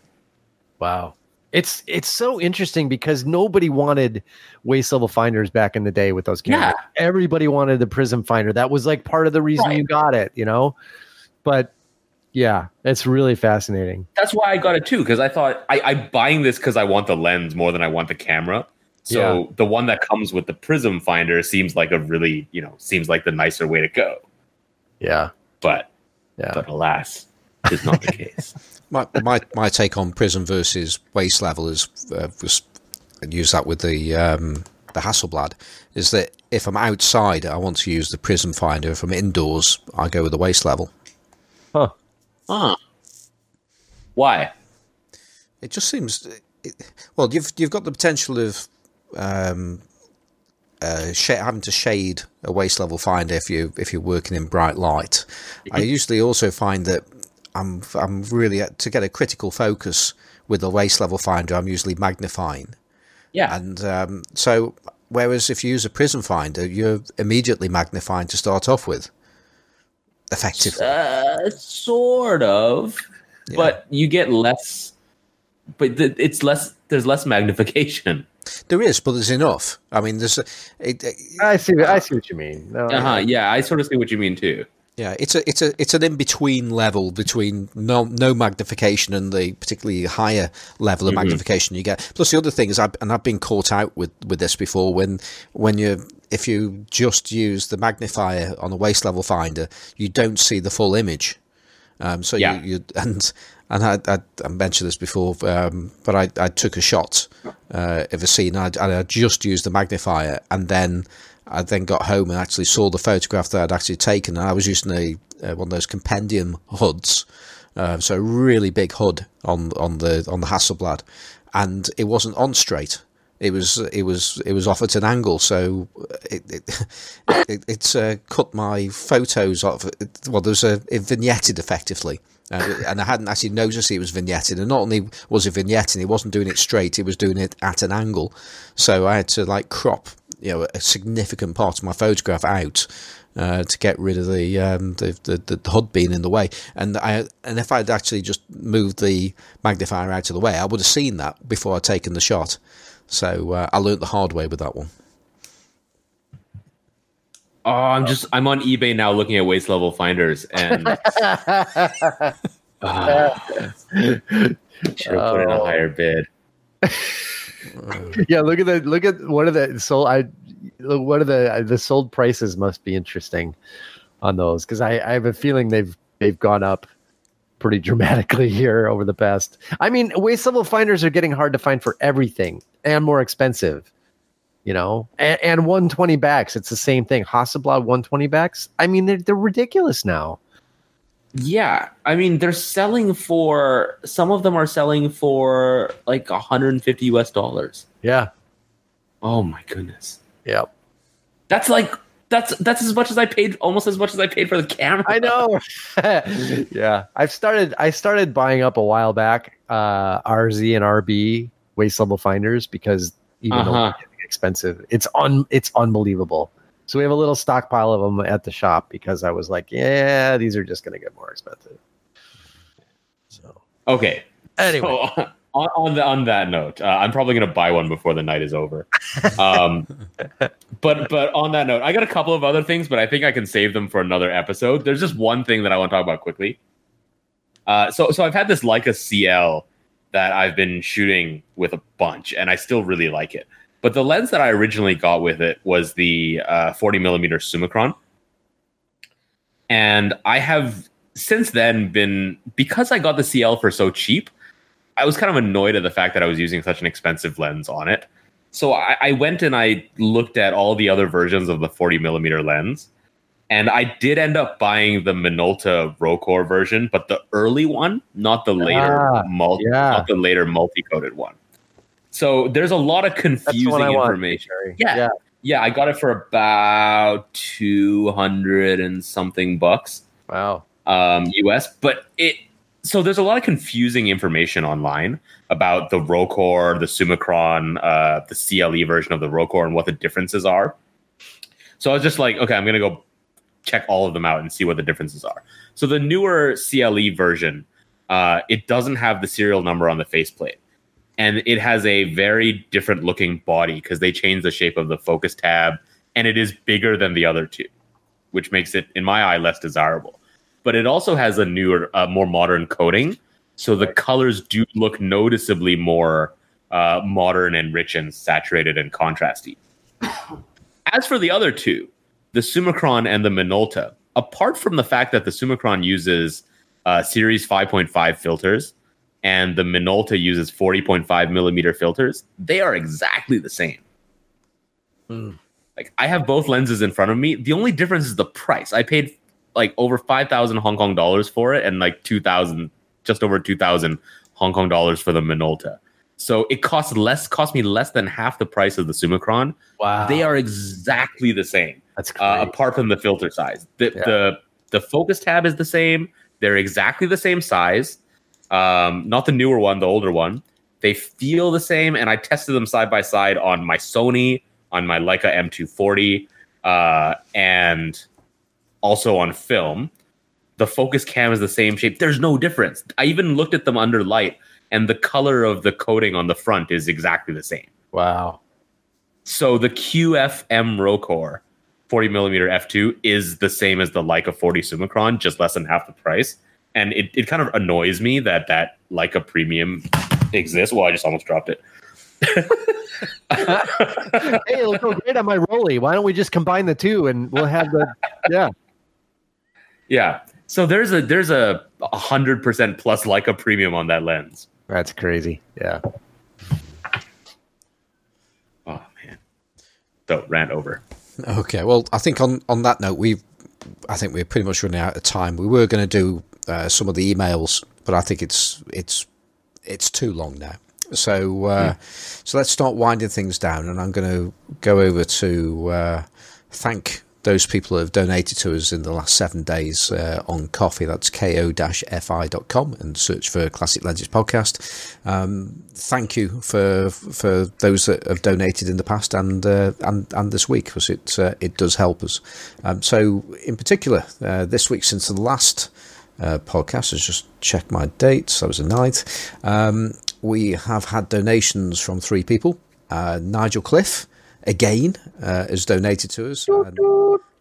No, wrong person. Oh, that's not the same Nigel? Yeah. It's not the same Ian. We're gonna have to do it. We're gonna have to do at least one email this week now. That is just we've got to do one email, and you know which one it is. Okay, so but this is from Nigel Cliff, who does not drive a small train in a botanical garden. It's a proper train. Yes, with 100 passengers, and Nigel Cliff has said the Colostomy Bag and Poetry podcast. It's got to be a first in podcasting, which I'm pretty sure it will be. And then Brian Woolworth has donated to us again. Thank you, Brian. And then Laurie Connell says here, I think my favourite part is waiting for the Sisson snort stroke chuckle after Forster or G say something outlandish. Lenses are okay too, and occasionally I learn something. So thank you there, Laurie. I don't know if we've actually had any Sisson snorts this week. Maybe not. No. Okay, so as promised, we're going to read one email, and then we'll do the others perhaps next week. So would you like to read an email, John? Yes. This is from Ian Proper Train 007 Fleming, and subject is podcast. And Ian says, Dear Simon, Johnny, and Perry, I might have got a bit upset by Graham, quote unquote, mauling me in his usual style, but I was happy as my partner brought me a camera she paid £3 for, the Nikon 35 AF. Oh, Nikon L35 AF. Very good, very good. It works and will be sold to fund my large format money pit. I will be taking her out for a nice night out. Great podcast. Love the Voigtlander LTMs too. Ian Fleming. P.S. It's a proper train. Takes 100 passengers. You sort of went into Scots there at the end there. A little bit. I can't keep it straight. Yeah. Well, just on that note, because we don't like to upset people. Well, there's some people we don't mind upsetting, but we certainly don't want to upset Ian Fleming. No. And so I took this up with Graham of the Sunny 16 podcast, who was reading out, helping us with our letters and things last week, and I wrote to the Sunny 16 podcast, and possibly later on today, Graham may have written my read my letter out. So and that's on their backing paper episode, which will be out later tonight. So I mean, he might have been a coward and not read my email out at all, of course. So we have yet to see. So but the good news is Ian's happy again now. So and that's all that matters. So yeah, and it's a proper train. It's a proper train. Proper train. Proper train. Proper train. Proper train. Okay. So has anybody got any shout outs this week? I have another quick shout out to Mike Epstein for joining me on that photo walk. That was a lot of fun, and we should do it again. That's good. That's good. Actually, on the subject of photo walks, because I mentioned, I think a couple of weeks ago about potentially doing some kind of photo walk in the UK, that is. And Nigel Cliff messaged me to suggest doing a photo walk, an evening photo walk at the Birmingham Christmas market. Not too sure when that starts, but certainly when the dark nights are in. And I think that sounds like a really good idea, because there'll be lots of activities, and it's about as close as we can probably get to the kind of shots that you get, Perry, when at night in Hong Kong with the all the eateries and fast foods and street food places that you go past and take some great shots of. Except we're in Birmingham, and this will be in Birmingham rather than Hong Kong. But I think it's about as close as we can get to that. So I think that's a good idea. So if anybody thinks that's also a good idea, then you might want to let me know, and we might, if we can get enough people, enough interest, then we might make this happen. So thanks for that suggestion, Nigel. So yeah, that's it. That'll be it for me. How about you, Johnny? Any shout outs? I was looking through my shirt pockets trying to find my shout out notes, and I couldn't find them, so I'll have to wait until hopefully next week when we read other email, and hopefully I'll have found my shout out note card by then. Okay. All right then. So Perry, how can people keep up with you when you're not on this podcast? You can find me on Instagram and Flickr at Perry G, or on my website, perryg.com, but I never update that, so don't go there. Okay. And you, Johnny? You can find me on Instagram at Sisson Photography, which I also never update, so don't go there. Actually, I just thought, I know we said we weren't going to do any more emails, but there was, I think we just need to just quickly cover an email that we got about somebody wanted to follow you on Instagram. Oh yeah, I can be sure. I could read. I could just read that right now. This is from Ulf. And Ulf says, Johnny, could you please grant my request to follow you on Instagram, or perhaps make your account public? Smiley face, regards, Ulf. Yes, I will go in and do that, because I had not done that in a while, and I noticed I have about 100 requests waiting for people that want to follow me. So I will do that, in addition to sometime before this year ends, posting on Instagram again. And I did go into a little mini Instagram rant, didn't I, earlier? Yeah. Which I don't even know if you have time for that right now, but maybe I'll rant about Instagram like next time when we read email. But suffice to say, I haven't been on Instagram as much lately, and there is a reason. Axe grinding sound in the background. And that's despite the number of incredibly attractive women that want to be your friend. Right. Exactly. Yes, exactly. Yeah, and want me to follow their jewelry making bead, company, and their body sculpting activities.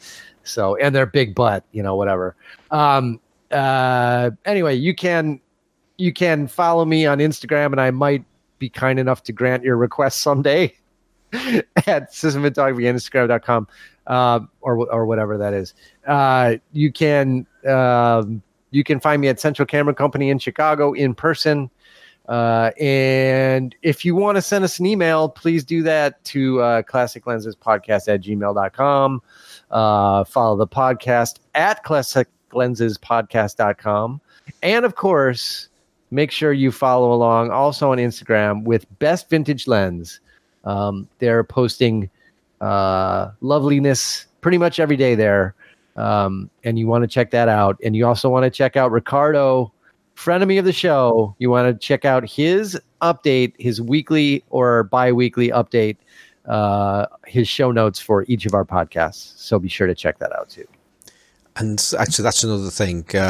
Just to remind you, we'll close the haiku competition next week, and please send your haikus to classiclensespodcast@gmail.com rather than dropping them into our Facebook group, which is the Classic Lenses Podcast Facebook group. Right. We're looking at you, Robbie. Also, I would just another thing is you can also follow. You can go onto YouTube and you can, I guess, listen, watch yeah, to the podcast, and I guess you can read the subtitles, yeah, which I guess are hilarious. I'm just thinking, the haiku reading program on YouTube is going to be amazing. Oh yeah, it's going to be amazing. I mean, that's going to actually be worth going to YouTube and watching to the podcast. That's going to be incredible. Especially at the pace that Graham reads them. Yeah, exactly. Yeah. And the accent too, because it's going to not understand what kind of English that is. Actually, that's another thing as well. I messed up a little bit with the editing last week, and probably a good third or quarter, or actually no, probably a bit more actually, of the original downloads within the first 24 hours didn't actually get the full version that I should have sent out, because at the point where we got to the reading of the haikus, if you remember, Perry asks for some music to be played, and I found some music and I put it into the recording, except I made a mistake and we didn't get the music for myself, Johnny and Perry. And then there was I did remember to actually put in this different piece of music in for Graham, which is going to, I think when you actually listen to that, if you actually only ever heard the bit for Graham, then you'll be wondering what on earth is going on. And secondly, even if you did actually hear the 3 lots of music there, the Graham's music was a bit of an in-joke with the Large Format Photography podcast, so which I'm not going to explain, so you'll have to start listening to the Large Format Photography podcast to understand that one. So if you're wondering why there was one piece of music on there, it was because I messed up, and I did actually go back and put it back. So if you want to hear how that was meant to sound, go ahead. If you download it again, you'll actually hear the correct version with music playing in the background, some Zen-like music. So sorry if that confused lots of people. So there we go. Okay, so that's it from us. You can follow me on Twitter as Simon4. I'm on Instagram as Simon Forster Photographic. We're hangouts in the 2 places really, the Classic Lenses podcast Facebook group and Photography with Classic Lenses. If there's something specific that you want to talk to us about on Facebook, then go to our Facebook group. If it's more general about classic lenses in general, then you're better off going into the Photography with Classic Lenses, but you can use both, we don't mind.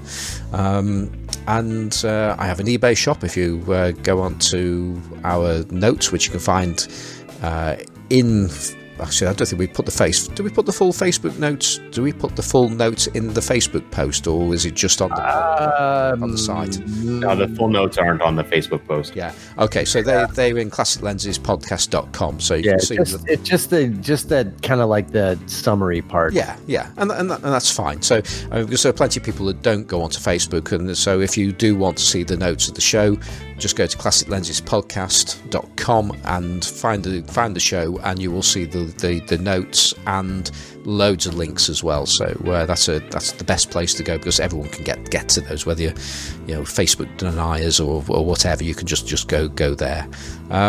Okay, so that's pretty much it. Just want to thank Kevin MacLeod for our music, which is Octo Blues, and you can get that if you want it on incompetech.com.